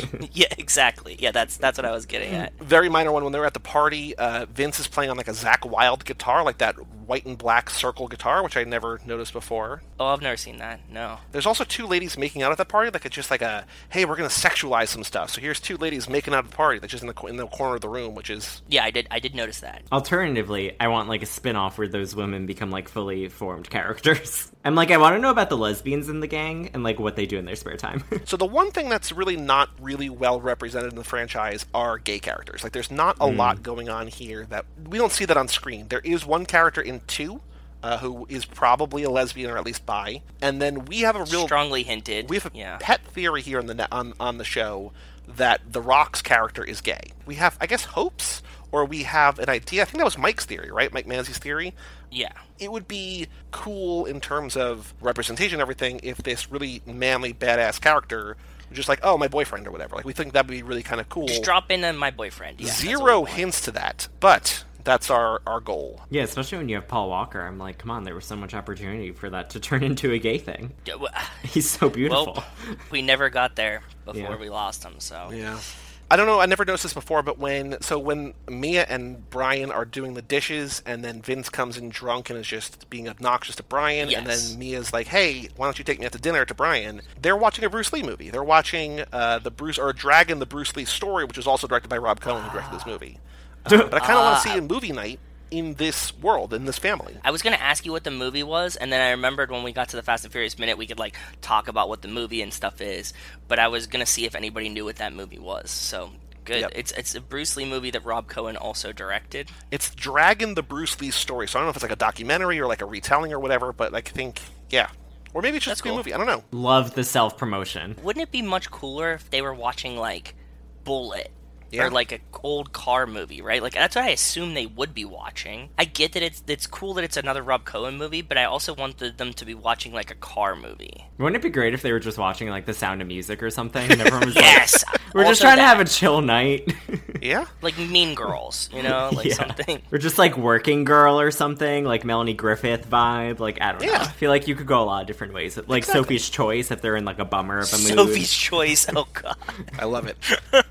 One thing I could not stop thinking about is how much The Rock would be sweating in this movie, because I feel like everybody in this movie, on average, is sweaty. Vin is sweaty, and Michelle Rodriguez is sweaty. It just seems like a hot set. Yeah. They, like, shot it in California at, like, a peak, like, humid time, right? Like, it seems like it's just hot. And The Rock and Hobbs he's always sweaty. And, like, I wonder how sweaty he would be in this heat. Yeah, very, very sweaty. Couldn't stop just thinking glistening. About that. I think that's all of my new observations. I have a little bit of trivia, but Joe, did you do anything before we go back to Michael? Is there anything that you saw this time around that you want to make note of? If Dom and Letty kind of like invented Race Wars, then actually, hold on, Michael, what do you think of the name Race Wars? Oh God, not what I would choose. Like of all the possible things when they were writing the script, they're like. Yeah, Race Wars sounds good. Yeah, like that definitely has no other connotations, and we're totally good. We don't even have to double check it. Yeah, I don't know. I don't know what they were thinking, but you know, it is what it is, folks. It stayed. It lasted. I can't wait for like a plot point in a future movie to be like, there's a lot of outrage about Race Wars. We actually had to change it because we were canceled on Twitter. Spoiler: Race Wars comes back. No one has a problem with it. Nobody cares. Yeah, it's still Race Wars. They're still really amped about it. They bring it back, like, much, much later, and, like, a very And it's even bigger. Movie. Like, it's even more popular. I mean, listen, maybe it's a commentary on the diversity of the movie, and they're like, we can have all these races boring and still be friends. I don't know. It's a stretch, but you never know. True. How meta can we get? So if Dom and Letty invented Race Wars, is this just like, is Race Wars just the minor leagues for Dom to find new people to join the crew? Like Maybe a recruiting league? Because it's just drag races, so it seems like it's more of like fun and a party. But he says to Brian, like, let's see how you do at Race Wars. And then we'll talk afterwards about, like, getting Brian in the crew to, like, you know, start robbing But I feel like if that's the case, and I think that could be the case, like, he definitely didn't get Jesse from Race Wars, unless he saw Jesse working on some guy's car who then won Race Wars by a mile. You know what I mean? Like, because Jesse is not a good racer. Jesse's a brilliant mechanic and guy behind the scenes, the designer, not the racer. Yeah. So maybe there's either other things that we don't see, or we also see, you know, Mia explains to Brian over dinner, like, where everybody came from, and it feels like everybody's just sort of around.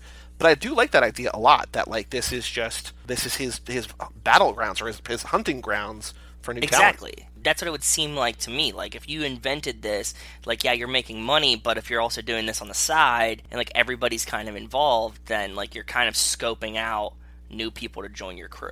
Yeah. That was just a thought that I had this time watching it. Michael, what else about this movie do you want to talk about? Is there anything else that you really want to make note of that you either really liked or didn't understand or want to bring up before we play a couple games here at the end? I guess the only other thing that I just, like, didn't connect with, and maybe this becomes bigger in later movies, but, like, the character of Jesse, I, like, did not understand. I, like, didn't know what was happening with him. Well, he dies. He gets shot and killed at the end, so nothing else Oh, wait, comes okay, of it. because, so he gets, like, shot, right? And then, like, Michelle Rodriguez rushes over to him, or is it Mia? I actually kind of forget. But one of them rushes over to him, yeah. Paul Walker takes off, and then Vin Diesel takes off, and whoever the woman left behind with this, like, dying guy is like, no! And they're like, we have to do what we have to do, whatever. They don't even say anything, they just get in the car and go. She just, like, left there, and I was like, okay, first of all, one, is he dead? But I guess he is. And second of all, like, what? Who was Jesse? I, like, don't really get who he was. Like, he, like, shows up to be like, I really like math. And I was like, okay. Like, I don't know what he added. He likes math, so then you're like, oh, that's a human being. Oh, he gets killed? I'm upset. I think that the role in the crew is that Jesse is, like, the one who, like, soups up their cars. Like, he doesn't do the manual labor as much, but he, like, knows how to make the cars faster. Because he's good at math and good at design. Because he has this, like, ADHD, like, autistic thing going on, he, like, can figure out engines very well. And we know that because Dom says when Brian blows up the first car, like, we have to take the car back, let the mad scientist, and who he means Jesse, rip the block apart, whatever. Mm-hmm. Yeah, he's, like, the engine mastermind. Maybe not physically putting it together, but he, like, knows the concept of it the best. Oh, okay. I thought you were going to be like, he's their accountant. And I was like, oh, okay. No.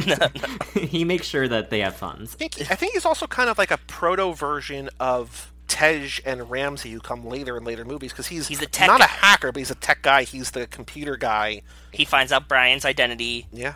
Right, like, he runs Brian's ID and finds out, although it's fake, that Brian did fake jail time. Yeah. And he's like, he could find anything on the internet type thing. Yeah. That actor also just reminded me so much of, like, Giovanni Ribisi. Yes. Did you think it was him because of Gone in 60 Seconds, or did you just think it was him? I've never seen Gone in 60 Seconds, so definitely wasn't. I would have been very surprised if you had seen Gone in 60 Seconds. He plays this exact role in a car movie. Yep. That came out the like year he before. plays the Jesse role. Giovanni Ribisi plays the Jesse role that came out 1 year before in, like, very similar movies. So, yeah.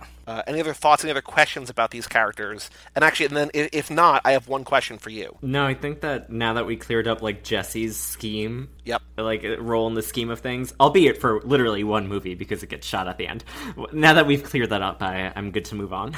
Mike and I just did a Cage Club Revisited for Gone in 60 Seconds, which is going to come out in early June, so look for that in a couple weeks. Damn. There's a lot of similarities, obviously, between the two movies because they're both set around the same time, similar topics, similar inspiration, all this different stuff. The movie studio, Universal, told producers they would greenlight this movie immediately if they cast Timothy Olyphant in the role of Dom. We had read or we had heard that Timothy Olyphant was supposed to be in these movies. Mike and I were talking about this on the episode.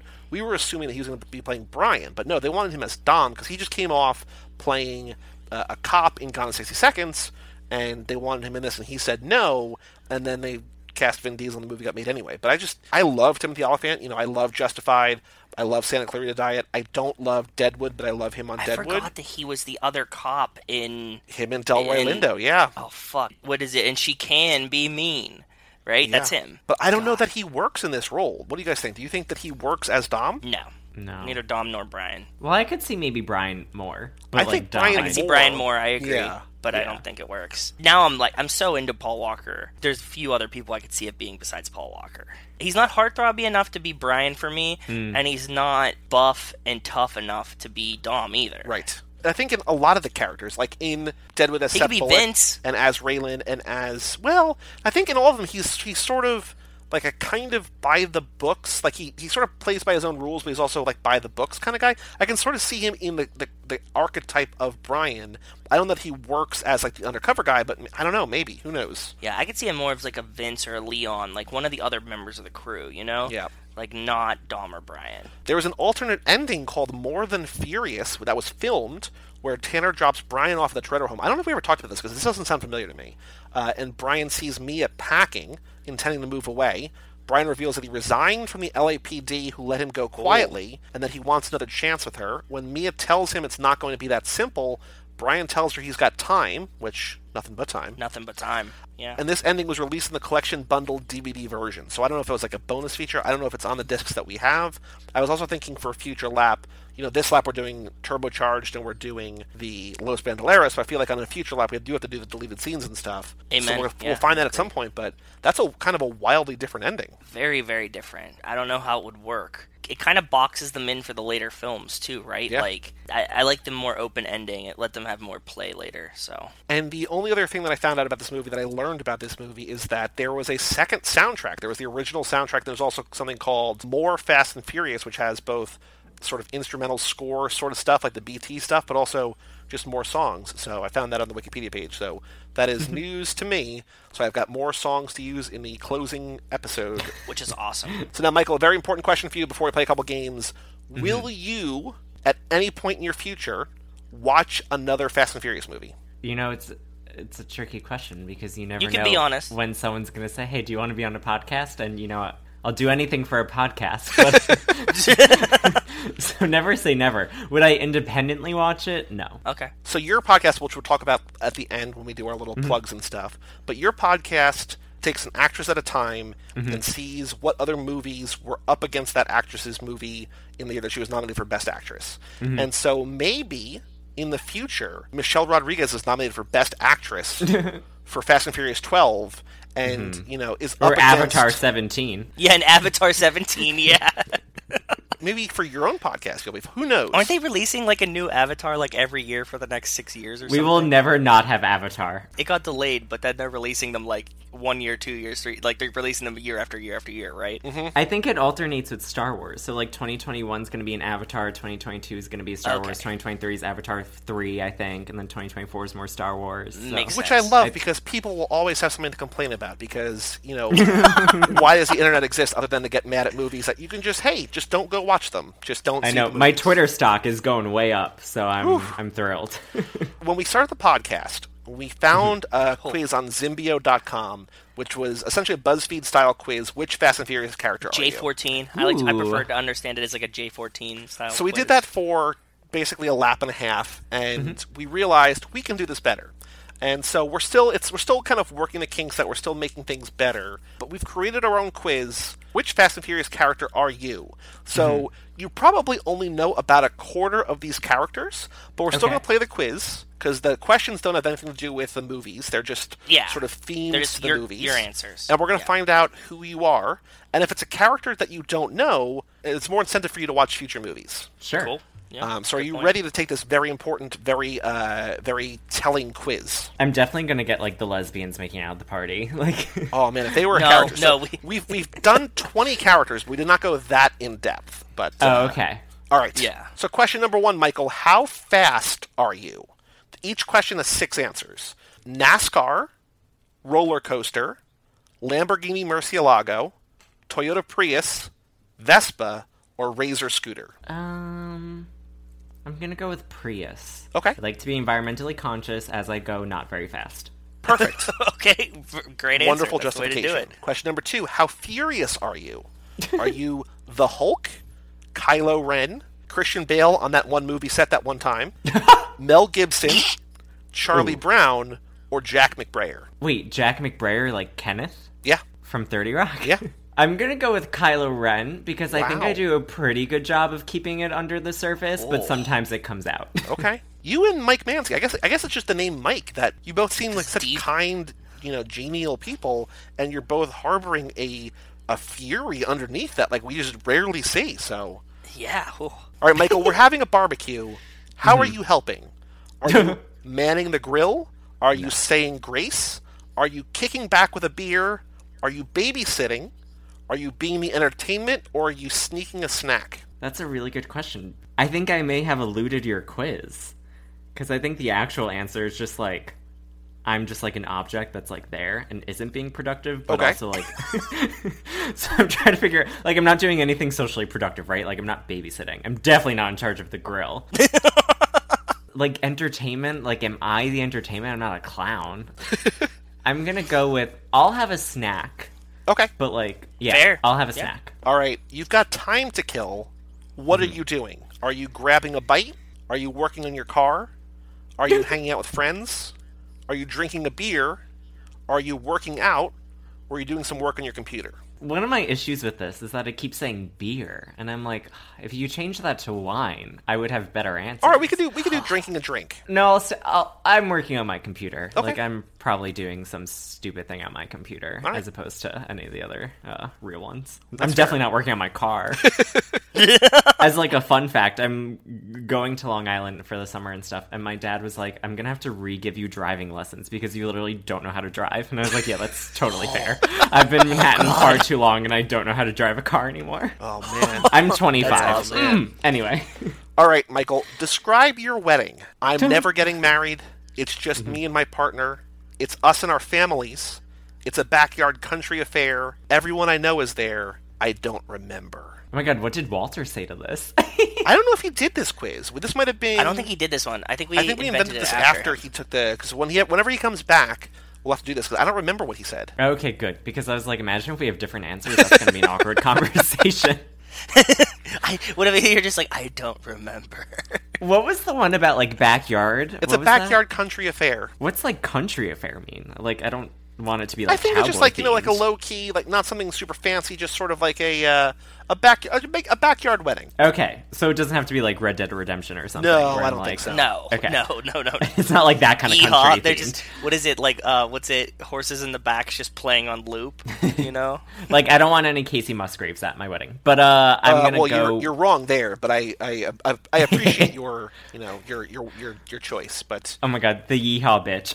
Yeah, I'm gonna go with the backyard one. okay, Michael, congratulations! You just won the lottery. What are you buying? Your own garage, which I'm gonna say definitely not the answer. Probably not, yeah. A private plane. I'm gambling it all away.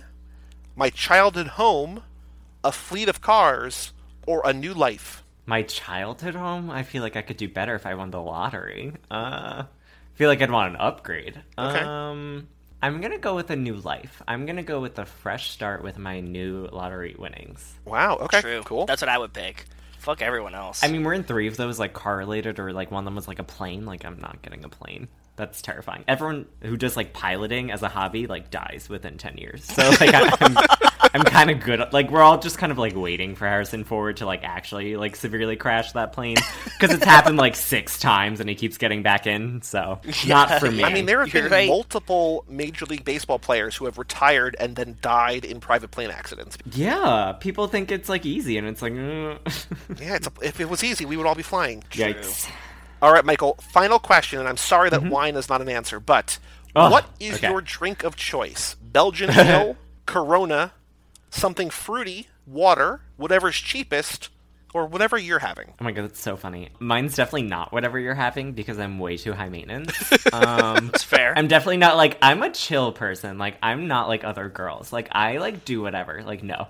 I'm more of the person that's, like, every time the waiter comes around, I'm like, water's fine. So I'm gonna pick water. Okay. Joe, do you have any sense of who he is? No idea. I'm usually really good at this game, but I was so hung up in how much fun Michael's answers were that, like, I have no concept of what I'm gonna guess. So, Michael, you are a character that you do not know yet. She does not Oh, no. show up until the 6th movie.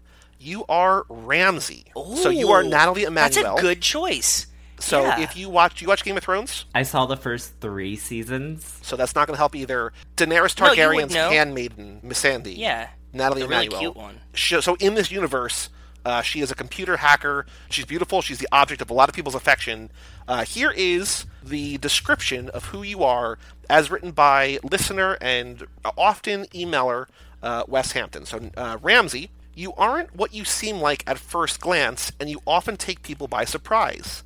Material things don't mean all that much to you because you live the best parts of your life in your own mind. Solving problems, learning new skills, inventing things. There's nothing you can't do if you set your mind to it.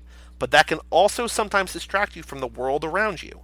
Luckily, your analytical mind also allows you to quickly and accurately size up people, letting you know who to avoid and who's worthy of sticking your neck out for. Family keeps you safe, so you help keep your family safe.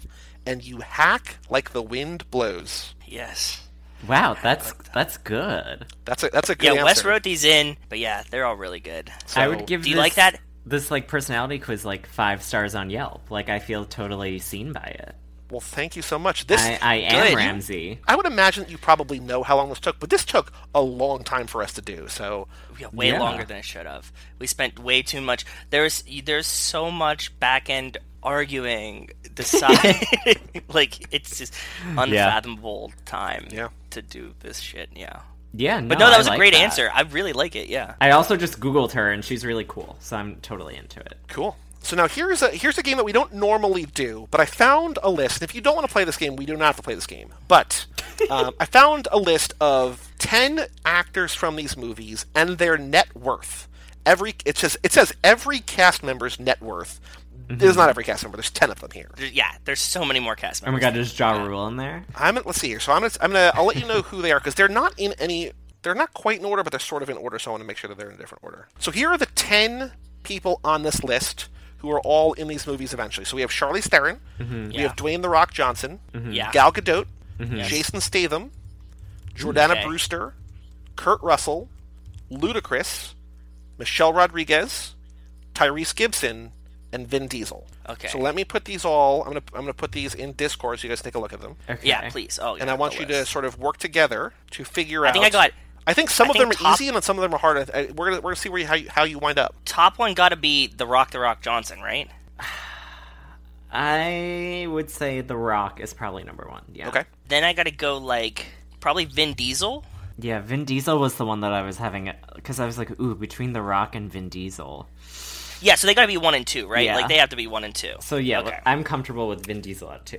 The poorest one has to be Jordana Brewster. Jordana Brewster. I agree with you 100%. Okay. Just so you know, this is from this month. This is from May 2019. I don't know when the research was done, but this was published this month. So it's a. I'm new also list. positive it's 100% accurate. Yeah.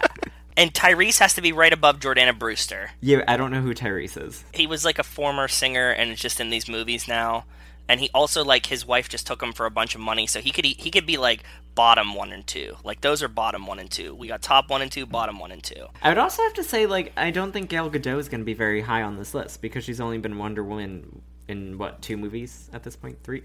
Sort of 3, I guess. But, I feel like she hasn't... Because I think her husband's also really wealthy, but, I don't know. I feel like her I don't know. net worth... You're right. I had her more individually- towards middle. Charlize, I don't know. I think Kurt Russell got to be 3, right? Because he's been around the longest. Okay, so my 3, I'm going between... Kurt Russell's good, but I was thinking more Jason Statham or Charlize Theron. Because Jason Yeah, Statham I is can in, see Statham. 800 movies every year. Yeah, Like, but I he don't just think Charlize works. is making all that bank, to be honest. I don't know. I I feel don't like think she's Charlize getting is doing paid a pretty ton. well, but she is probably more middle of the pack. But I would say Jason She's Statham top middle. above Kurt Russell. Okay, so Statham, then Russell. Yep. Then Ooh, Ludacris. When was the last time he had a hit song, though? You know? yeah, but he has the liquor. He has what does he? Conjure. He has Conjure. Conjure Cognac. So okay, so just to recap. So right now you have from 1 to 4 The Rock, Vin Diesel, Statham, and then Kurt Russell. And then at Yes. the bottom from 10 up you have Jordana Brewster, and then Tyrese 9, and you have Gal Gadot 8. Did you decide on her 8? No. Michelle Rodriguez is lower than Gal for sure. Oh, yeah, I would agree with that. Okay. She got to be 8. Okay. Also, just what a tragic commentary on the fact that women get paid so much less. But anyway, go on. Yeah. So you I'm have like, in the middle, you have Charlize, she 3 has people no left to money. rank. Charlize, Ludacris, and Gal. Okay, well, now that you threw in that Ludacris alcohol thing, those people, that's what Sean Combs makes, all that money. Yeah, he hasn't that's had a what I'm hit saying. song in 1,000 years, but he's worth, $1 billion or something. So, I don't know, the alcohol thing makes me question whether he would be above Kurt Russell. No, I think we're gonna go. You're like, no, it's not selling that well.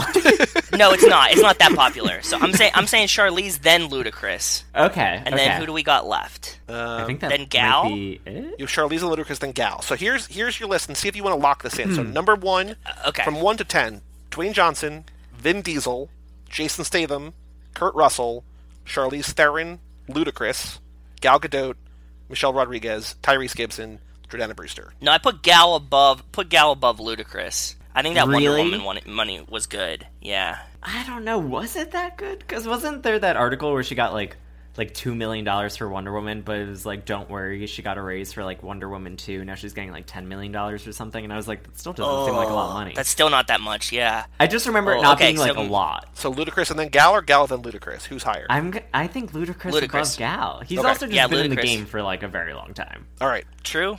Yeah. So final answer? Final answer, yeah. Final All right. answer. So starting at the top, because I feel like the top is where there's less surprises. Dwayne The Rock Johnson, number one, is number one. $280 million, True. correct. Cool. Nice. Number two, Vin Diesel, $200 million, still number two. You are correct there as well.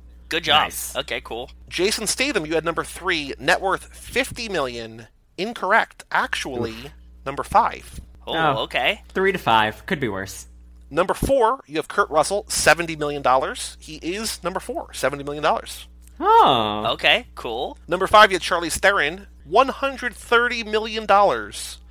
She is actually number three. So you so far have the top five right if you swap Statham and Charlize. I believed That's in pretty Charlize good. Theron for the record. You did. No, you did. I didn't think she was making all that money. I know she does a ton of movies, but you know what I didn't factor in? Fucking Mad Max Fury Road. That was Yeah. it. Well, so she got paid. I remember the only thing I think she was one of the first, I want to say, or one of the first. I don't think she was the first, but to make $20 million, I think, for a movie. But she also got paid $10 million for that second Snow White movie Yeah, for like the Huntsman thing. 20 minutes of like not even like probably 10 minutes of screen time. Like she She just does a lot of franchise work, which I feel like is helpful. True. Very true. Yeah. She'll show up in any franchise. Number six, you had Ludacris, $25 million. He's actually number seven, so you were close there. Oh, okay. Your number seven was Gal Gadot. This site says $10 million net worth. She's actually tied for last. Damn. Number eight, Poor gal. Number eight, you had Michelle Rodriguez, actual net worth $30 million. So she's actually number six. So she is a little bit higher than you gave her credit for. It's all Fast and Furious money. Yeah. That's what this is. And Yeah. those sweet Cool. Lost residuals. Season 2, baby. Number 9, you had Tyrese, and this is where it's close. Tyrese is worth $10 million, Jordana Brewster worth $12. So Tyrese and Gal tied for last with $10 million each. Jordana Brewster actually in eighth with $12 million. So you were, for the most part, pretty close. You just had Michelle Rodriguez and Charlize Theron a little bit low. But I think your rationale, your reasoning for all of them, pretty strong. We did pretty good. Yeah, I'm pretty proud of how that went, you know? You guys formed a great team, I think so. and I'm proud of both of you. Thank you. Thank you. Thank you very much. So now when we have listeners, or we sometimes have listeners send in pictures of cars for Joe to guess. We don't have any of those today.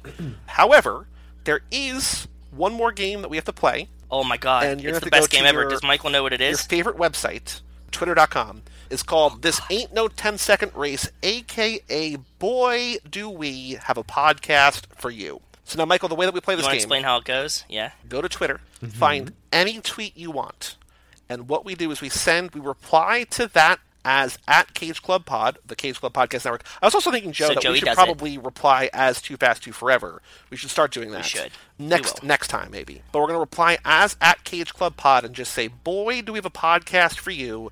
Hashtag 2F2F for the show. Hashtag Fast and Furious. And then link to our show page on cageclub.me. And so the goal of the game is to get the person you're responding to either like the tweet, retweet it, reply to it, or listen and send us an email.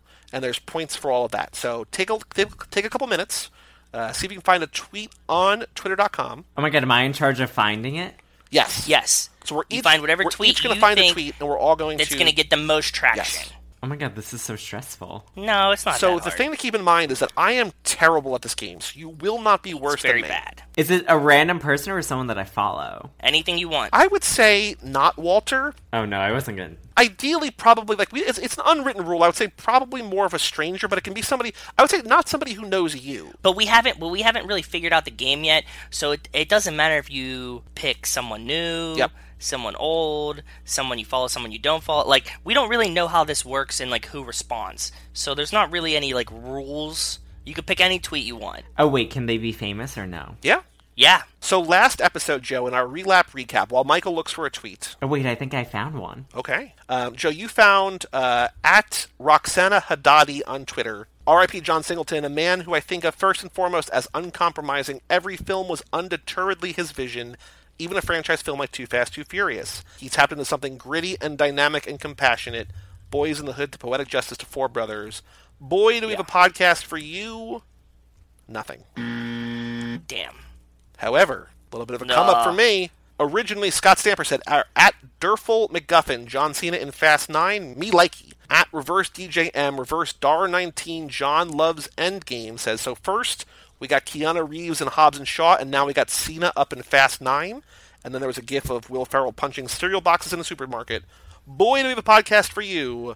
Reverse DJM liked and retweeted my tweets. 6 points. So I get 3 points. So I'm up to 8.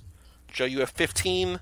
Mike Manzi still ahead of me with 9. However, closing the gap. You're catching up. And then, in reply to my tweet, Wes runs the Back to the Island Twitter page, which is for a podcast from a couple guys in a band that he does some social media stuff for. And he says, congrats to whoever picked this one, in parentheses, obviously, this reply doesn't count. Thank you, Wes, for recognizing real, recognize real, and I appreciate that you know what's going on here. All right, Michael, you found a tweet. Why don't you... so you did 2. Yeah, I gave like a famous option and then a non-famous option. Well, it's up to you. You gotta pick. Oh my god, do I have to pick? Yeah. Wait, am I tweeting at them, or is the... No. Page is tweeting Joey at them? uses the Cage Club account, yeah. So you just have to just link it, and he does the... Oh my god, I do like Charlize Theron's tweet. I've never been more excited to see a tomato. But Tatiana's I got from just typing in car and fast. And she... Oh my god. Clearly, like, it might be a good move.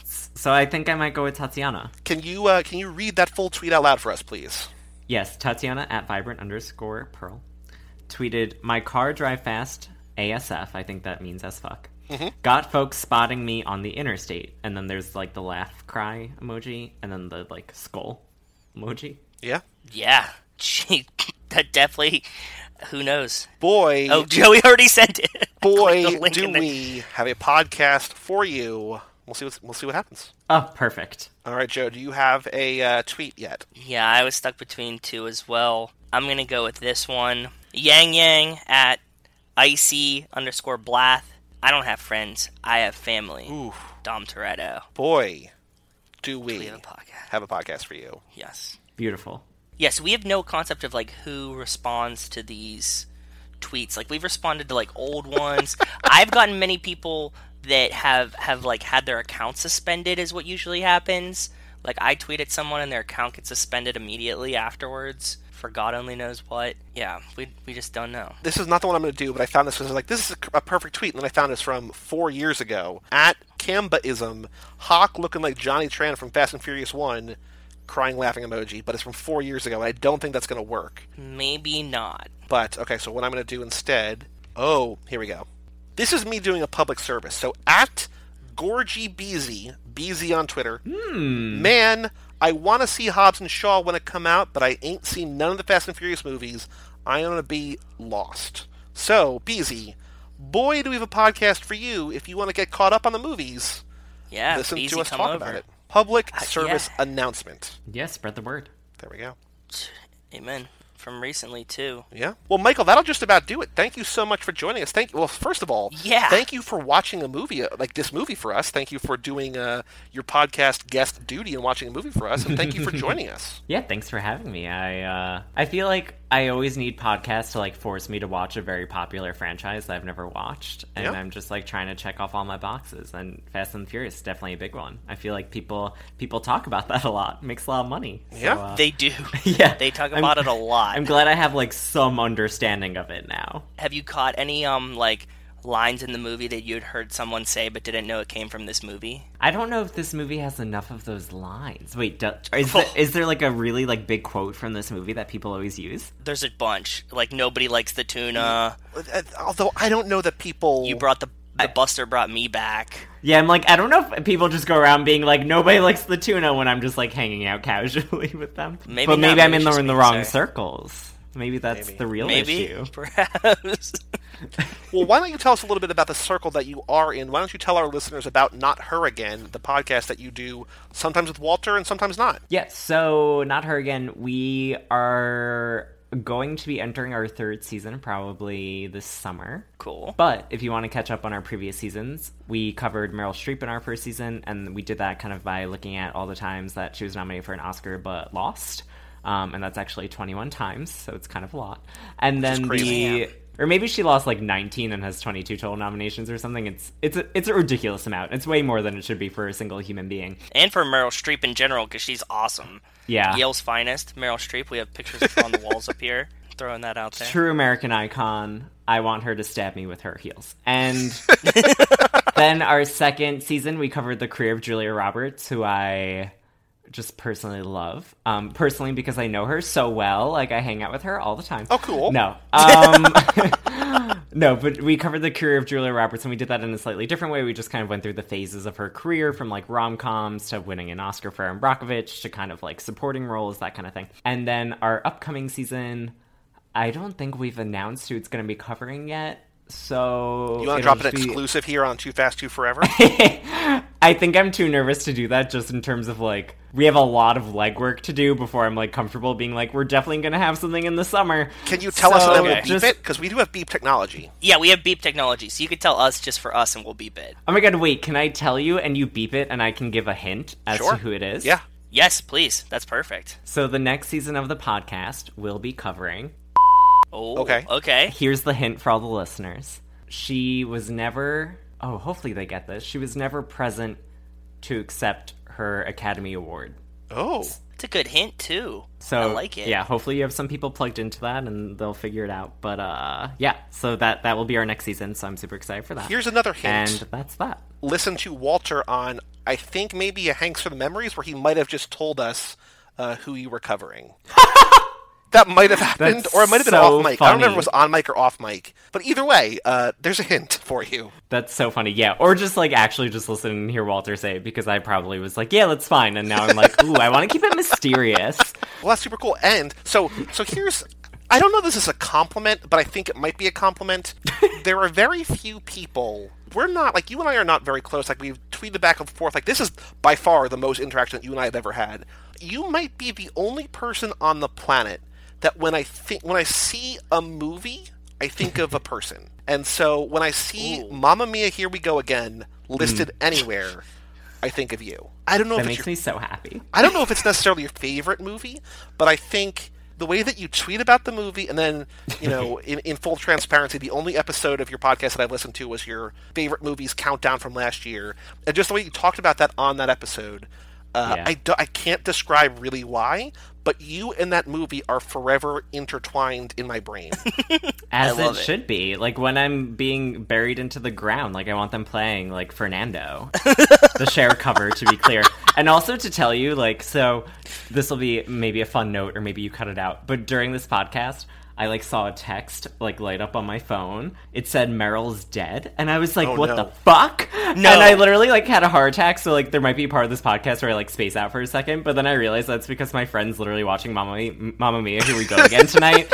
And was, like, giving me, like, live updates. But at first, I, like, was completely disconnected from the context. And I was like, what the fuck is happening? My world is crumbling right now.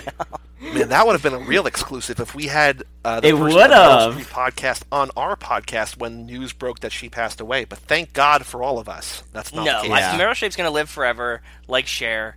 Both of them deserve to live till they're like 135. Yeah. Like, we got plenty of time left with those two. Nothing but time. But Michael, thank you so much for, again, for watching the movie. That was a lot of fun, brother. And for joining us, and for giving, I'll say it, the best answers to our BuzzFeed-esque question, our J14 question quiz. You gave us the best answers that we've had so far, so thank you for that. And thank you for being our first Ramsey result in the quiz. Oh my god, am I the first Ramsey? So we've only given it to a handful of people. The only Ramsey. So here's actually some good... That reassures me, because Joe and I are concerned that we can't get every character, so we're trying to figure out, we're trying to crunch the numbers, if you will, and find out if every possibility, or if you can get every character. So the fact that you can get a Ramsey, who's not necessarily a major character, means that it's working in certain ways, which is exciting. Wow. Well, I'm glad that I was able to contribute to that. Well, thank you so much. And officially, by you getting Ramsey, you're officially part of the family. So welcome aboard. Yeah, you are part of the official Too Fast, Too Forever family. So raise your Corona or your glass of wine and salute Michael DeManico, the Not Her Again podcast, thank you for joining us on this show. Thank for you. all things Too Fast, Too Forever, you can go to cageclub.me, facebook.com/cageclub, or at cageclubpod on Twitter and Instagram. You can also go to facebook.com/Too Fast, Too Forever and at Too Fast, Too Forever on Twitter, and also Instagram maybe exists, I'm not sure. Maybe. Email us, family@cageclub.me. Check out our Patreon page at patreon.com/Too Fast, Too Forever. And come back next week for our bonus episode about the turbocharged prelude, and then come back in 2 weeks for Too Fast, Too Furious. Lots of fun things coming up this lap. I'm Joey Lewandowski. I'm Joe, too. And that was Michael Domanico of the Not Her Again podcast. We'll see you in 1 week for the turbocharged prelude right here on Too Fast, Too Forever.